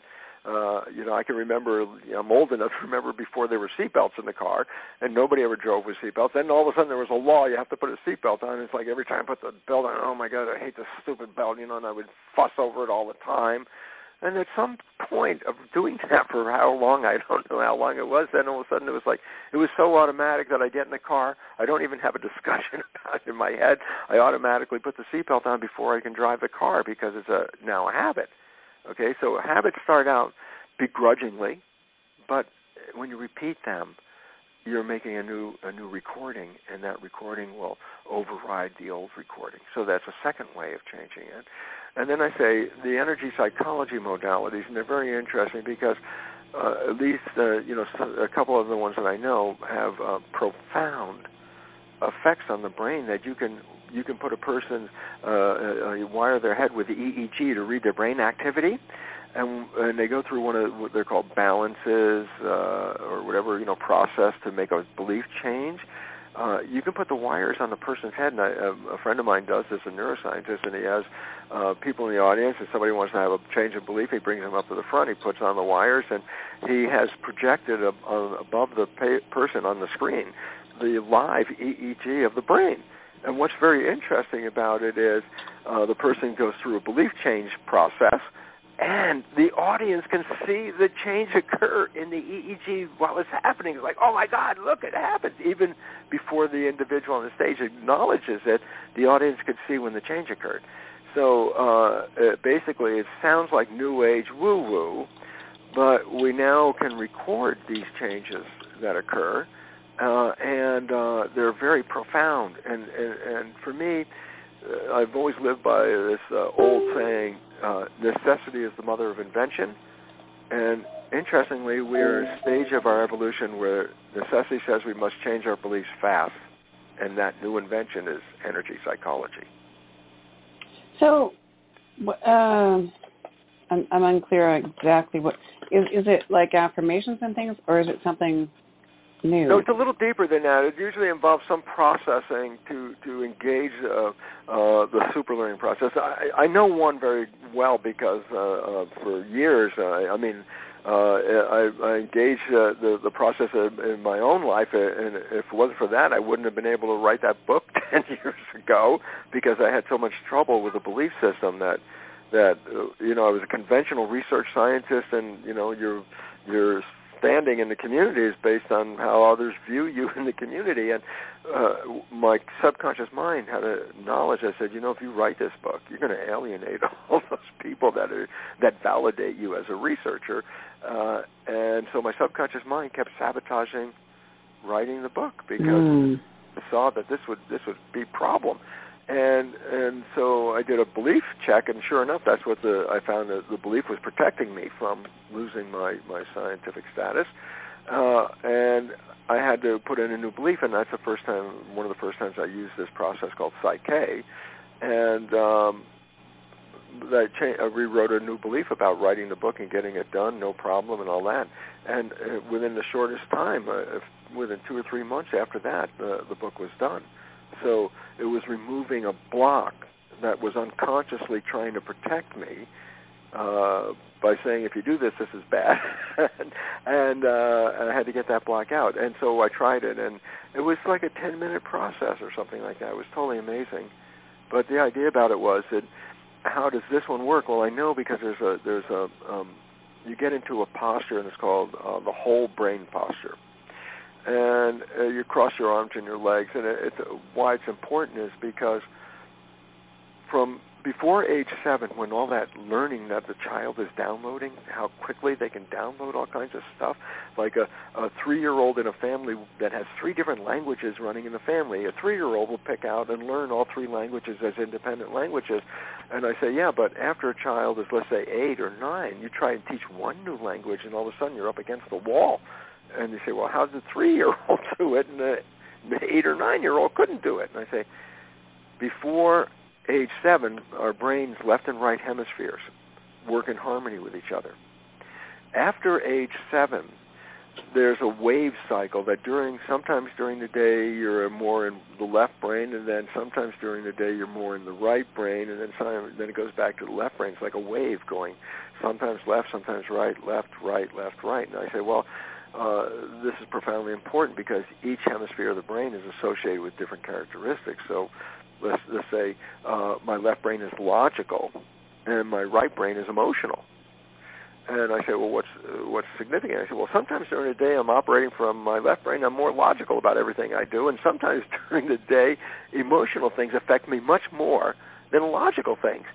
And I say, well, what's the issue? I said, super learning, or that learning when the child before 7 was associated with both hemispheres working at the same time. As adults, we have trouble. And the reason is this, because the system is designed to go through the wave of left, right, and right. And if you want to put in a new learning program, it turns out if you can synchronize the brain so that both hemispheres are firing at the same time, that logic and emotion are now integrated into the program, you can rapidly download a new program. So many of the exercises involve, or the modalities involve similar kinds of exercise or something to do to engage this process. And this is very exciting because, as I said, it's a necessity for us in this stage of our evolution. We're facing some very serious civilization problems right now, and we have to empower ourselves. And as we talked about, there's 2 levels of empowerment right now. Number 1, epigenetics is, yeah, you're in control of this, and if you understand it, you can manifest it. And B, that collectively our behavior as a culture is undermining civilization, that we're going extinct, and it's not 1,000 years from now. You know, they're talking about like civilization collapsing within 20 years. This is reality, and the reason why is our behavior, human behavior, is undermining the web of life and humanity itself. And so we're in need of what? A rapid makeover, a rapid redo, a rapid change this program, and get out of the belief that life is a struggle for survival, and get out of this belief that you're a victim of your biology, and re-empower yourselves. And then when we do that, it'll change the world. And I just love it because one of my books is called The Honeymoon Effect. And it basically says, look, our lives may really just be a struggle all the way up, and to a point we meet this one person, and we fall in love. And then, like, the next day, it's like heaven on earth. You know, it's this period called the honeymoon effect where, God, it's so beautiful, life is so great. I go, you know, it was a struggle until the night before, and the next day, all of a sudden it starts to become heaven on earth. I say, what's that all about? And here's what the answer is. As I said, 95% of our life is coming from the subconscious programs. And the reason for that is because our conscious mind is thinking 95% of the day. And because it's thinking, it's not paying attention. When it's not paying attention, you don't stop whatever you're doing, driving the car, walking, whatever you're doing. You continue doing it, but now it's not controlled by the conscious. It's controlled by the subconscious program. It's default.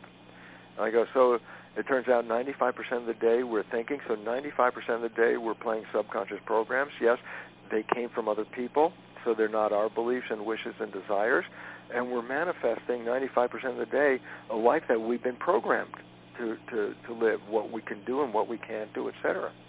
And then I say, so what happened when you fell in love? And this is the fun part about the movie The Matrix, which is, as I mentioned, it's cataloged as science fiction, but for me it's a documentary. Yes, we've been programmed for 7 years of our life, and they talk about taking a red pill and getting out of the program. I said, you know what?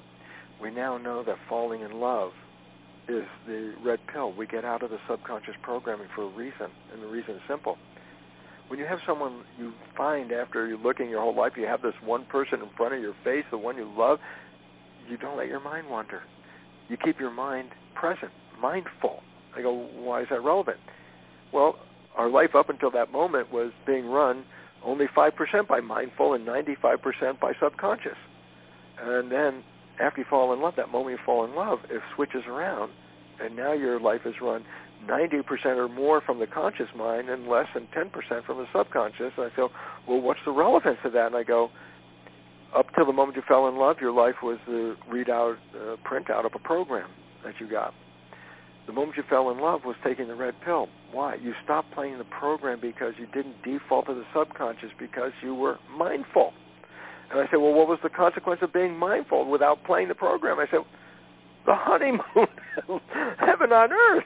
I go, well, wait a minute. So the heaven on earth is a reality except when you play the program. I go, yeah. And so when people change the program, we can take this, what looks like hell on earth, and everybody could live honeymoon on earth. It's the same earth. It's just an attitude change. So this is why we're so moving toward an evolutionary upheaval, and it's an evolution upheaval not in biology, not in genetics, but in consciousness. It just says we have to learn. We can get out of the program. We can create new programs, and using subliminal tapes, using the repetition habit thing, or using energy psychology. These are all ways that you can rewrite any of the programs in your life that you got in the first 7 years that are causing you problems. And I'm going to keep talking now for another second, Nicole, because I came up with something interesting about it. It's like, you say, well, wait, I got these programs, and I say, well, what are the programs? And you go, well, wait, actually, the program started when you were in the last trimester of pregnancy and continued through the first 7 years. So I said, well, you got a lot of programming before you were born. You got programming in your first year, tremendous quantity, second year, and I just say, hey, Nicole, tell me what thing you learned when you were 1 year old. What's the program that you learned? You go, I have no idea what the program was. At 1 year old, why? Well, the conscious mind wasn't even really working until around 7 at some point. I mean, it has memories, but it's not conscious memories much. We'll talk about that, but why is it relevant? Because I say, well, what are the programs that you got in your subconscious mind that could be sabotaging your life? You say, well, I don't really know because I wasn't conscious when I got the programs. And then I go, okay, now to make life easy again, our lives are, by definition, 95% coming from the subconscious. So by definition, your life is essentially a printout of your subconscious programs. I said, well, what does that mean? I say, well, look, anything you like that comes easily into your life comes there because you have a program that allows them to be there. In contrast, and this is the one, anything you work hard at, anything you struggle over, anything you put effort into, anything you sweat over, why are you working so hard? The answer? Inevitably, you have a program that doesn't support that conclusion. And I say, well, then why is this? What's the importance of that understanding? I say, good. You don't need a lot of analysis. All you have to do is look at your life and say, what part isn't working? and then just look for the program on that part and change that part. You don't have to go back and say who did what to make the program, when and how did it happen. That just makes it replay again. That just irritates that. That's why you got to have so much Kleenex when you go to the shrink there, It's like, the reality is this. There's an old saying, don't kill the messenger over the message. Point is simply this: the program in your mind is the message. How you got the message, that's totally irrelevant. You're living with the message. So basically deal with the message, and the idea is then don't go backwards in your life. Look at where you are now and make a list and understanding of what are the things that don't come easily to you, that you want. And I say, well, and then I would check a belief about having those things, because there almost inevitably will be a belief that will not support it, and you are sabotaging yourself 95% of the day when those subconscious beliefs are actually playing. Okay, I think I ran that spiel out, Nicole. But I just like to let you go so we can cram as much in there, but you said something that obviously needs to be highlighted and underscored. So we have to get out of this survival victim programming now to avoid a collapse of humanity in about 20 years. Is that what I heard you say? Absolutely. We now know that, and I know the estimates have been longer than reality. The scientists are finding that the things they were predicting are happening faster than their original predictions. And one of them, for example, is, how about this? No saltwater fish in the ocean in 2048. I go, that's not that long from now. It's like, listen, tell your grandchildren there used to be fish in the ocean at one point. No, because we're overfishing and destroying the breeding grounds and polluting the water and all that. It's like it's on its way out.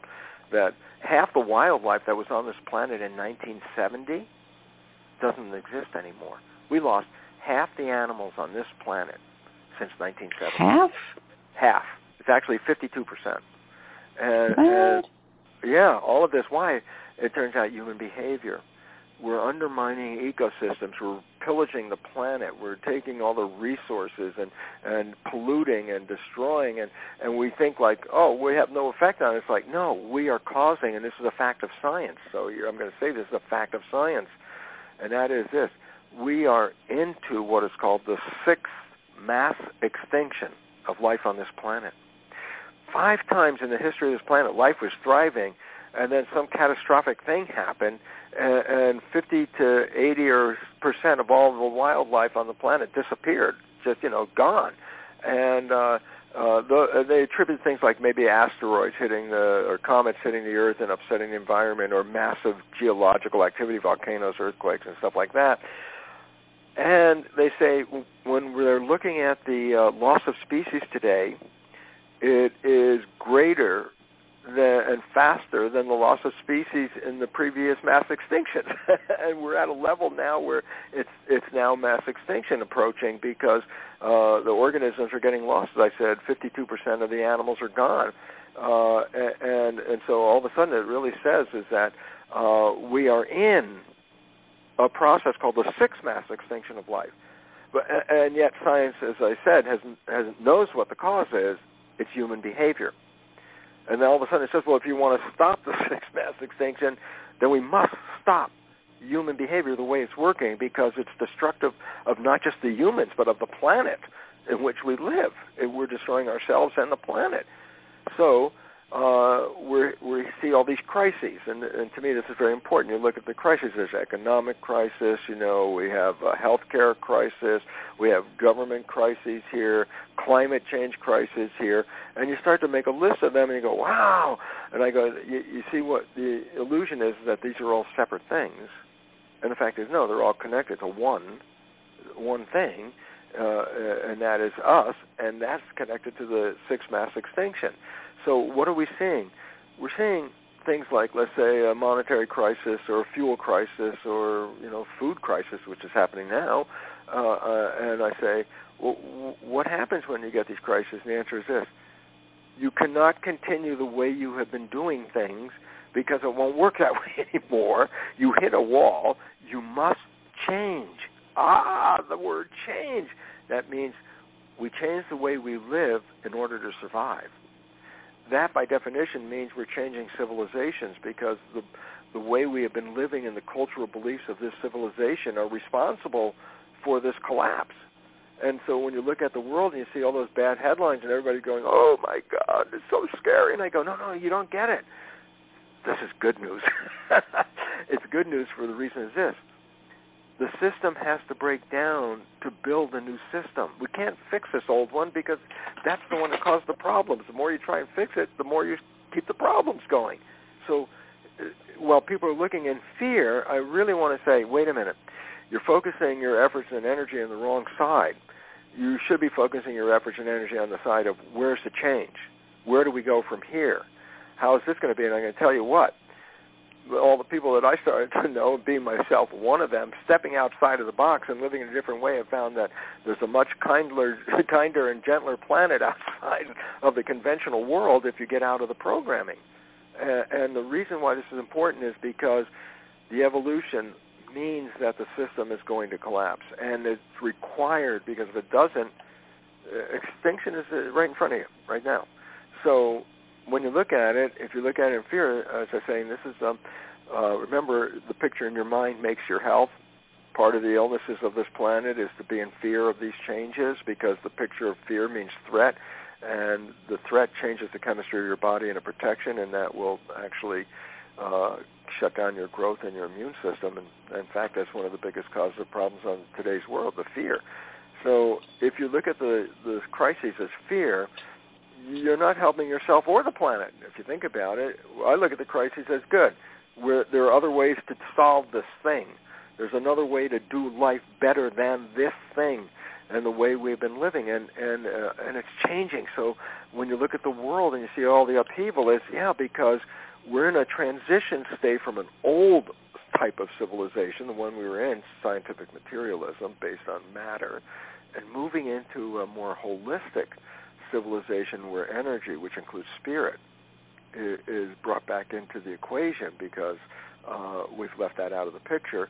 So we're moving into a new civilization right now. And that's why when I got on, when we started the call today and I mentioned cultural creatives, because the people that are listening to your show, Nicole, which is very important, this show is saying, look, there is life outside the box. There are other ways of living. And the sooner you learn it, the more prosperous your life will be. Because if you resist the learning, it's going to hurt because things are not happy if you resist it. So my message is, okay, we can change our way, look at the world, start to recognize that what do you want from life versus what the program said you would be. And this is a time of great flux and change, an opportunity to rewrite the programs, create the new world, and move out of this collapsing one into a civilization that we can thrive into. That's what's in front of us. And that's really what we have been doing, but you're saying we need to really bring it now. Well, yeah, there's talk, and then we got to do the action part of it. And I know that from my own self. Look, when that biology belief came in my head and I understood the nature, oh, my God, how my perceptions and beliefs and attitudes control my life, I got so excited I wanted to go out and tell everybody, because I thought, well, tomorrow the world will change when everybody knows this. And I'd get whatever I could, people would gather together, and I'd give a lecture and say, if you understand what I'm talking about, you can have the most wonderful life on this planet. And then that audience in those early days, they'd look at me and cock their heads and go, living your life doesn't look so good for a guy who says you know this stuff.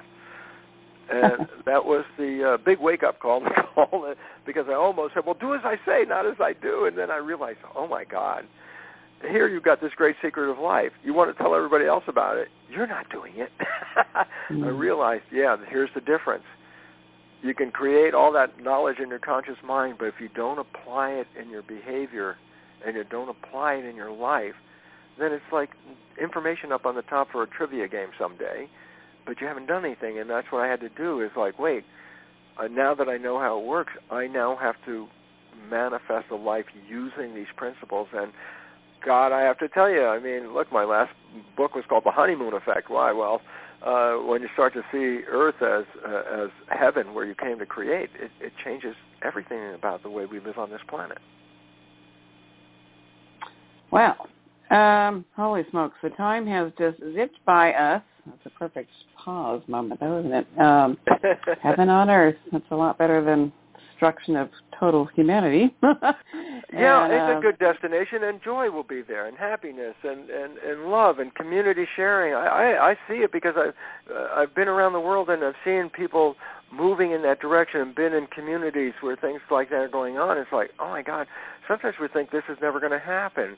And what we don't realize, Nicole, is that there are so many groups out there, so many shows, such as your own, providing this new information, and we don't see the other ones, and therefore we look and say, I guess we're the only ones here, and it turns out, no, we have large numbers of us all over the planet, but they're not connected yet.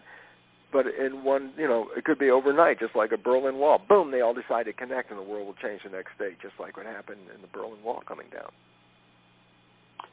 That's a beautiful vision, and we need people like you out there waking people up and shredding these new paths, and so we can see the vision and hold it together. It's very important. We didn't really get to the 40 pages, and you mentioned Fountain of Youth. I can't leave it hanging. Oh, my goodness. We have to have you back.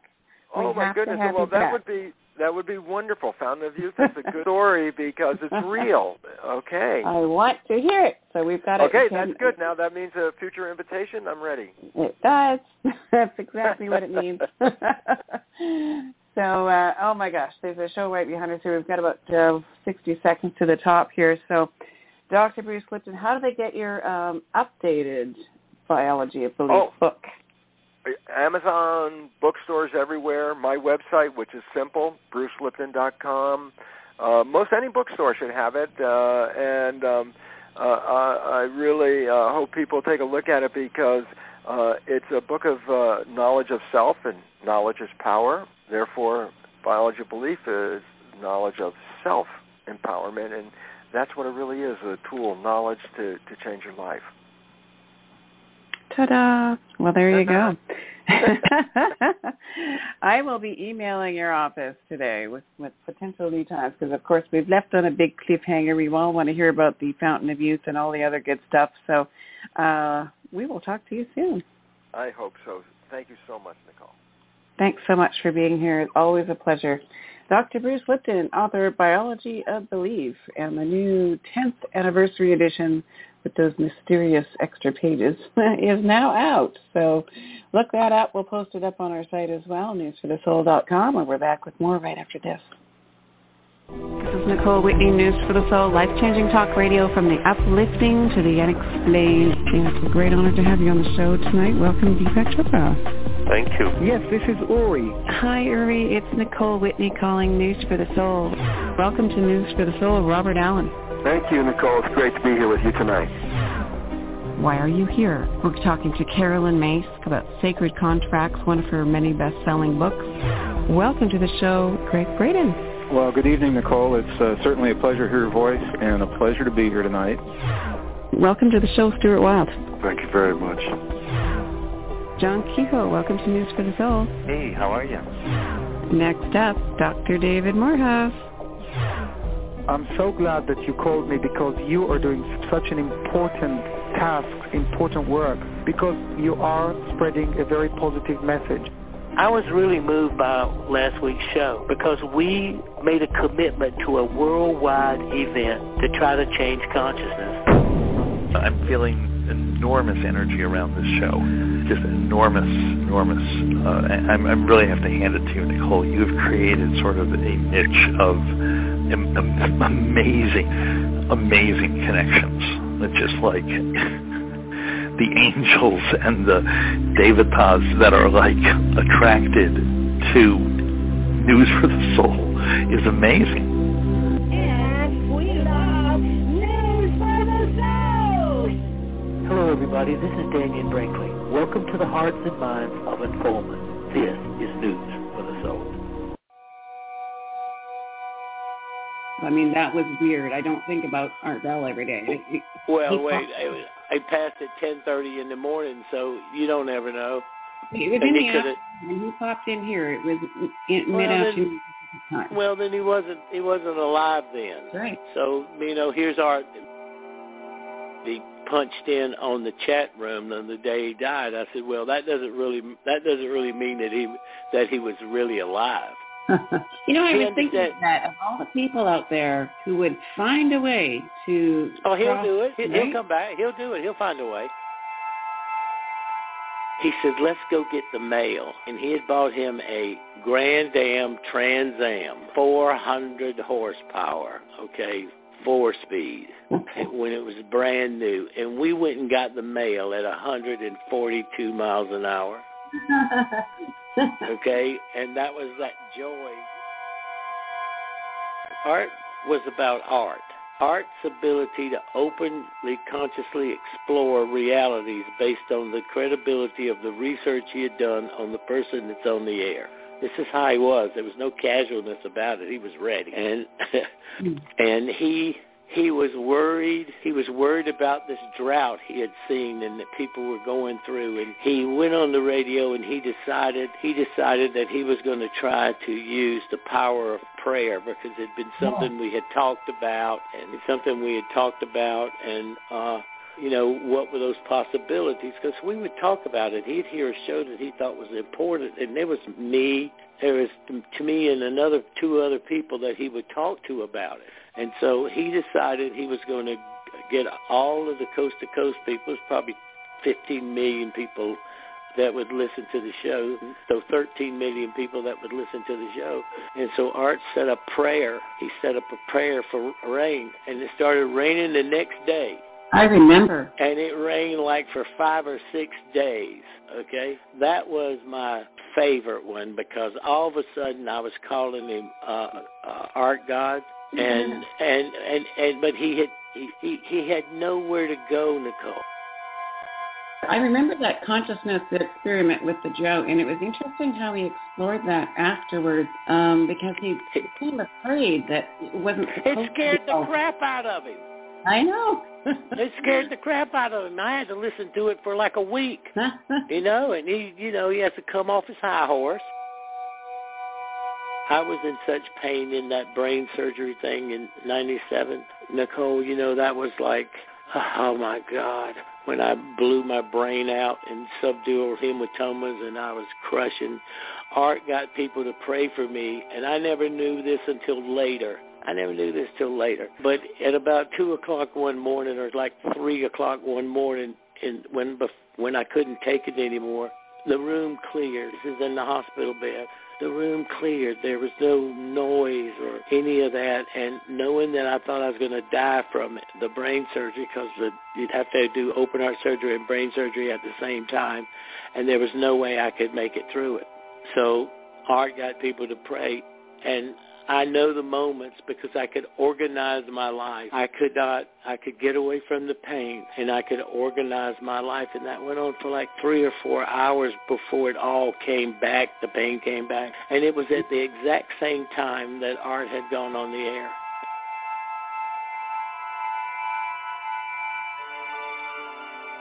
Welcome to News for the Soul's 20th anniversary broadcast series.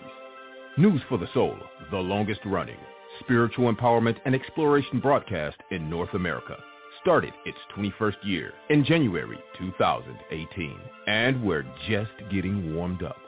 It's time to take it to the next level, exploring the edge of human consciousness and possibility on planet Earth in our 21st year with founder and journalist Nicole Marie Whitney at the helm. What's really real and what's really possible? That is what we want to know. So if you're ready to find out together, get ready for life-changing talk radio.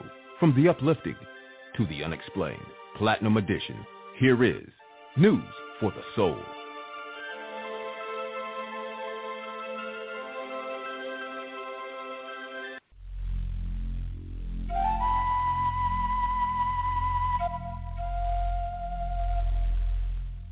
Hear all of our previously aired broadcasts of News for the Soul online at newsforthesoul.com. Now let's get back to the show.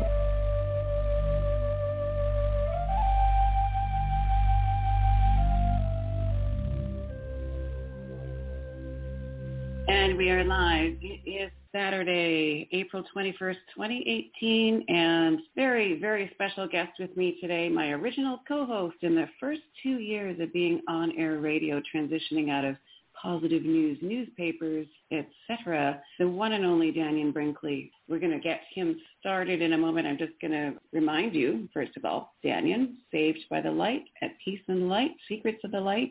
It's been a while since I've talked to him, so there may be more titles after that. Dannion.com is his website if you're unfamiliar with Dannion, which I know many of you are not. Recently, Friday the 13th, last week, April 13th, 2018, the unexpected and somewhat surprising passing of Art Bell. We're here to honor his legacy in paranormal radio and remember him. Dannion was a regular on his show for many years and a good friend. So we're going to bring Dannion on and catch up with him and talk about the life-changing legacy of the Art Bell radio career. Dannion, welcome back. Well, it's certainly an absolute pleasure to be back with you, Nicole. I've missed you. I've thought about you often. How are you doing? Come on, and me too. And thinking about in the early days, I was just reminiscing about those early days and just how far you've brought people's consciousness. It has a lot to do with like art. Art was Art was in trouble. And when he'd come to a place where they called it COPD, but if you smoke cigarettes for 40 years, and it was like a trademark of his, and so that's what finally ended it. But when I talked to him about 3 weeks, Nicole, before this happened, because Art and I stayed friends, I was the first person to prove to Art Bell that people could read other people's minds. And I mean, that was one of his shows, and it was like all of a sudden a reality shifted in his consciousness, that the stuff he was listening to on the radio, there were possibilities that some of that stuff could be true. And so when I was talking to him, he was in more pain. You could hear it. And as it got closer, it just got to be too much for him. Every breath was a pain. So wherever Art is today, wherever he is in that vast cosmic range of knowledge and love and divinity that exists and permeates our existence, Art knows the answers to everything that was unexplained. Of all those people he listened to and all those things that's going on through his life and what Coast to Coast became, then Art has the privilege of knowing the answers to every one of those questions that we all sought by listening to his radio show, and he is not in pain. I mean, I was just going to share with you, Daniel, that on Friday the 13th, the day he passed, he actually popped into my consciousness unexpectedly. And I found out later that was the day he passed. So I know that we were meant to do this tribute show today. Yeah, he might not have. He might have popped in on that and wasn't even here. See, this is the fun part about Art. Think about it, Nicole. Art knows it all, and Art was brilliant. He was as great a radio personality as ever. I mean, his skill set and his ability to listen and to take apart and dissect the conversation, because he never believed anything. And that's what made him. And he kept that moniker as he explored. And he would go into, if you're Satan, call me.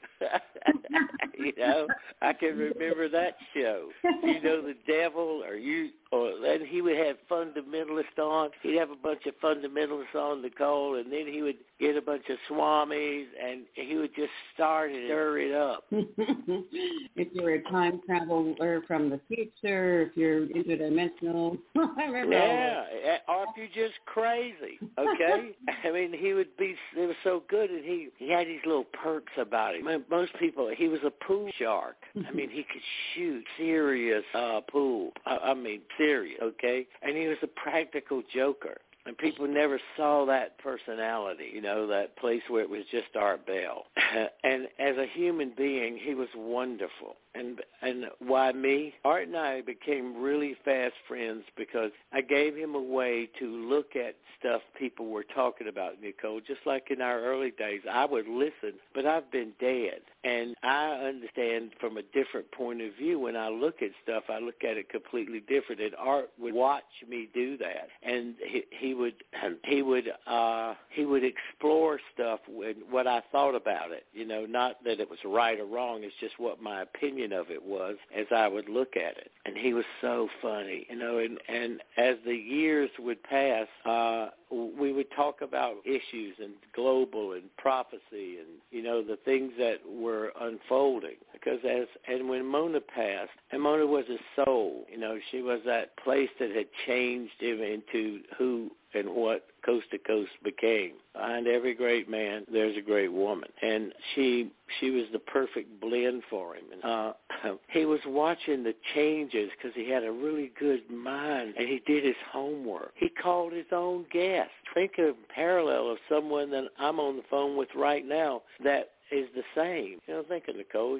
When you look at the people who felt and saw the truth, and they've evolved. They've evolved in a course of action of of multiple possible realities, that we as dynamic spiritual beings living in this dimensional reality, practicing being gods. This is the place where you come to practice be a god, and you have a right to form an opinion of it, even if it wasn't true. Okay, that's the freedom of this dimension, because in the other dimensional realities, based on the restrictions that apply to enter that reality, then the fact of whether it was right or wrong is not an issue. What exactly happens based on the divine law and the cursive law, whatever happens, these are the rules by which it operates by, and you don't have that fact that you can be wrong and think you're right. You know. When did you first meet Art, or when was the first time you talked to him? All right, so Art was going from politics. He was a good political analysis. He was really good at that, and he was transitioning into from talk radio politics, like you know, Hannity shows, and he started looking at all the issues that's going on around us and that no one talked about. So I think I was on Art's show. It had to be 94. Wow. It had to be 94, and I probably did the show 4 or 5 times a year, you know. And Art and I started the Veterans Day annual report. That was 19 years ago. I created the Twilight Brigade, and from the Twilight Brigade, Art was a veteran, you know, NOM-era veteran. And so you have that commonality in that conversation. And so we started looking at what was going on in the health care of the veterans in the United States, and we made an annual report every year. Like I did the 20th one on November the 11th. And so death was big. This is early 90s. You know, death was big. Raymond was. I guess the nations got scared, and something was happening, because that's when death becomes an issue. Terrorism, all those things become issues in psychology, and Art explored that. So I not only had gone through it, and I was like Captain Dead in those times, and Art and I would get into conversations, and I was not radical in my belief system about the nature of the near-death experience, and I had already been through like 2 of them. And Art and I got to be so good of friends that by 1997, when I had to have brain surgery, and my dad was on the phone with Raymond, and they said that, you know, the surgery would get me, or I was going to die I was going to be in so much pain that no telling what I would do. And so they have to have open heart surgery and brain surgery. And Ramona and Art flew to Charleston, South Carolina, and through those critical days, he did his radio show not literally from the room, but from the radio station just down the street. And that's how good of friends that we evolved into, because spirituality is not an elusive subject to me. You know, the nature of the spirituality of who we are as spiritual beings operating in this framework, it's not like I'm on some fervent mission. I mean, I know what happened and how, and he would say I was the most spiritual person he ever met, but I was still an asshole. Well, that was Art's descriptions. That was Art's descriptions of me. But is who you're referring to as Raymond, correct? Say that again? Dr. Raymond Moody is who you're referring to as Raymond, correct? Yeah. Dr. Raymond Moody. What happens in the I was just going to ask you. I remember we always used to say to callers when they would call in and wanting to connect with their loved ones that had passed, we always used to talk about lighting a candle and then remembering and talking about your favorite moments with them. That would be really awesome to do that today. Well, if you want them to come back and visit you, you know, I know how much fun Art is having. And I know he's staying close. He's not going to let go. He will not let go. And this is me theorizing. This is not something I know as a fact about Raymond, but knowing Raymond and knowing those dimensional levels of consciousness, which, like, you know, Nicole, I don't think there's many people who know more about those levels, those early 4 or 5 levels, than me. You know, I study it, so I know what Raymond's doing. And he has a 11-year-old and a 2-year-old, and he was 72. And what you were talking about was that he punched in on the chat room on the day he died. I said, well, that doesn't really mean that he was really alive. I was thinking that of all the people out there who would find a way to... Oh, he'll do it. He'll come back. He'll do it. He'll find a way. I have a little doubt about it. I mean, that's why I'm saying... on the day of. I mean, that was weird. I don't think about Art Bell every day. I passed at 10:30 in the morning, so you don't ever know. It was in the afternoon, and he popped in here. It was mid-afternoon. Well, then he wasn't alive then. Right. So, here's Art. But this is me understanding Art, Nicole. He knows and heard it all. All that stuff that we all anticipate and stuff. And I'm not sad because I knew the pain he was in, and I know the way home. And I wasn't sad. I went to the funeral, because they wanted to keep it closed, and they blocked the media and all that stuff. But I went to the funeral, and I surveyed and looked to see how it could be of service to Aaron, and anybody else that could talk to. And Whitley spoke, and then I told this story about Art. When Art went through a crisis about his son, I knew about it, and I knew about it intuitively, and I came to see Art and that kind of friendship because I not only could sense and knew so much more about it than anybody was saying.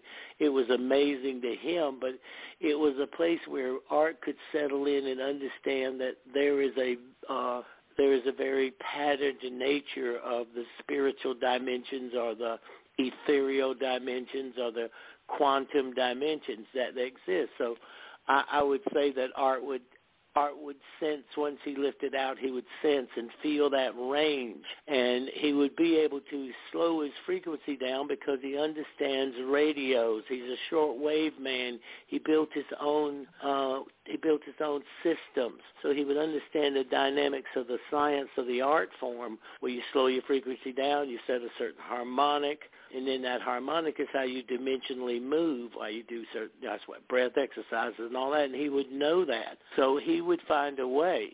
But where Art was at, where he was, is he was being a dad because he felt like he'd blown it so much in the early years about going with his other kids because it was the nature of Art to be able to communicate worldwide and to explore using shortwave radio.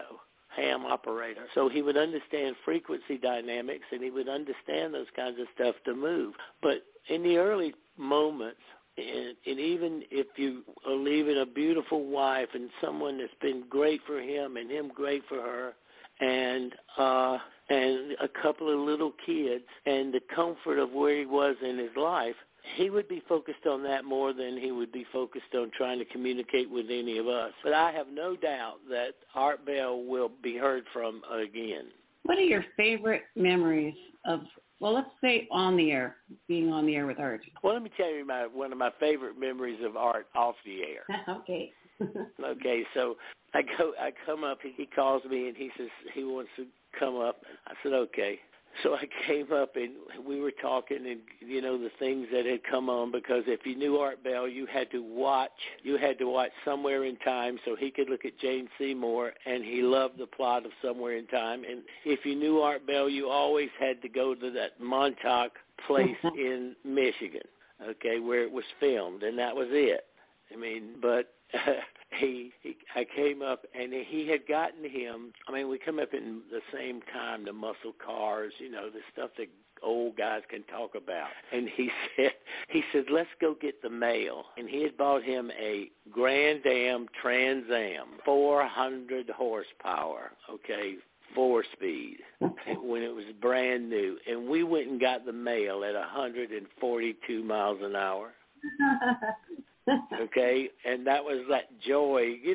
This is the relationship. Is two guys growing up in the 50s and the 60s, growing up in that time frame, and that was a joy. The best one on the radio, because people used to laugh because art was about art. Art's ability to openly, consciously explore realities based on the credibility of the research he had done on the person that's on the air. This is how he was. There was no casualness about it. He was ready. And he was worried. He was worried about this drought he had seen and that people were going through. And he went on the radio and he decided that he was going to try to use the power of prayer, because it had been something we had talked about, and what were those possibilities? Because we would talk about it. He'd hear a show that he thought was important, and there was me and two other people that he would talk to about it. And so he decided he was going to get all of the coast-to-coast people. There's probably 15 million people that would listen to the show, so 13 million people that would listen to the show. And so Art set up prayer. He set up a prayer for rain, and it started raining the next day. I remember. And it rained like for 5 or 6 days, okay? That was my favorite one, because all of a sudden I was calling him Art God, but he had nowhere to go, Nicole, about the reality of the power of the nature of the combination of divine people coming together for a good reason, or people coming together for a bad. That energy was there, and that energy operates there, and he had a way to see it in his own life. Well, that's a guy just maturing in the divine way and watching what he's hearing being true when he applied it. He never did it again, except when I was in such pain in that brain surgery thing in 97. Nicole, that was like, oh, my God, when I blew my brain out in subdural hematomas and I was crushing. Art got people to pray for me, and I never knew this until later. But at about 2 o'clock one morning, or like 3 o'clock one morning, when I couldn't take it anymore, the room cleared. This is in the hospital bed. The room cleared. There was no noise or any of that. And knowing that I thought I was going to die from the brain surgery, because you'd have to do open heart surgery and brain surgery at the same time, and there was no way I could make it through it.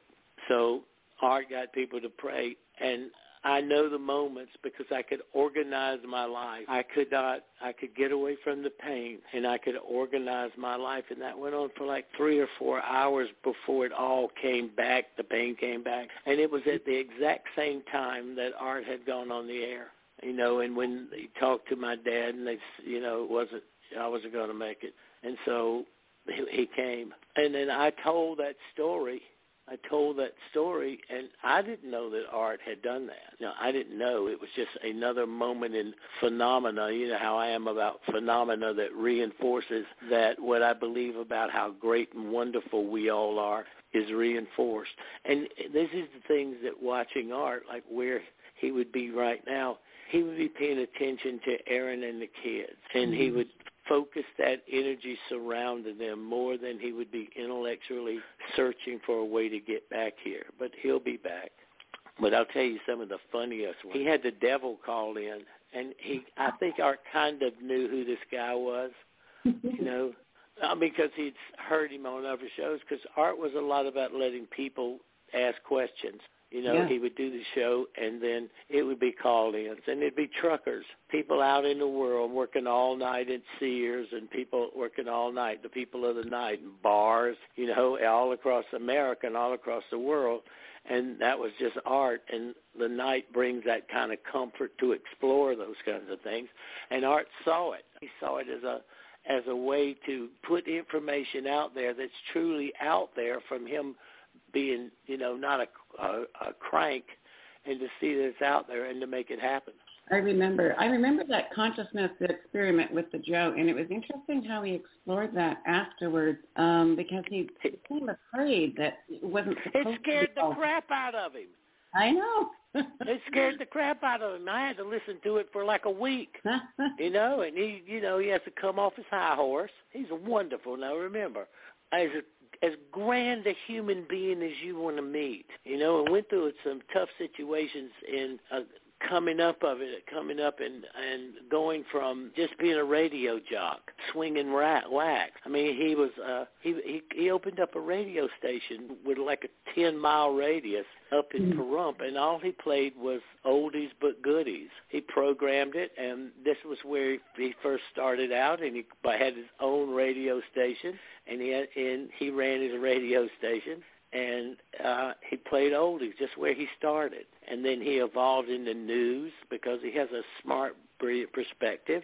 And then he evolved into paranormal, and he loved the night. You know, he's like a lot of us. A lot of us love the night. And then people are working. And he saw from the conversations of people calling in that some of these people were just as crazy as hell. And then some of them were brilliant, who had understood and looked at it and thought it through, and it was logical, especially first observers. Art could tell the difference between somebody who really did it happen to and who was just telling a story. Yeah.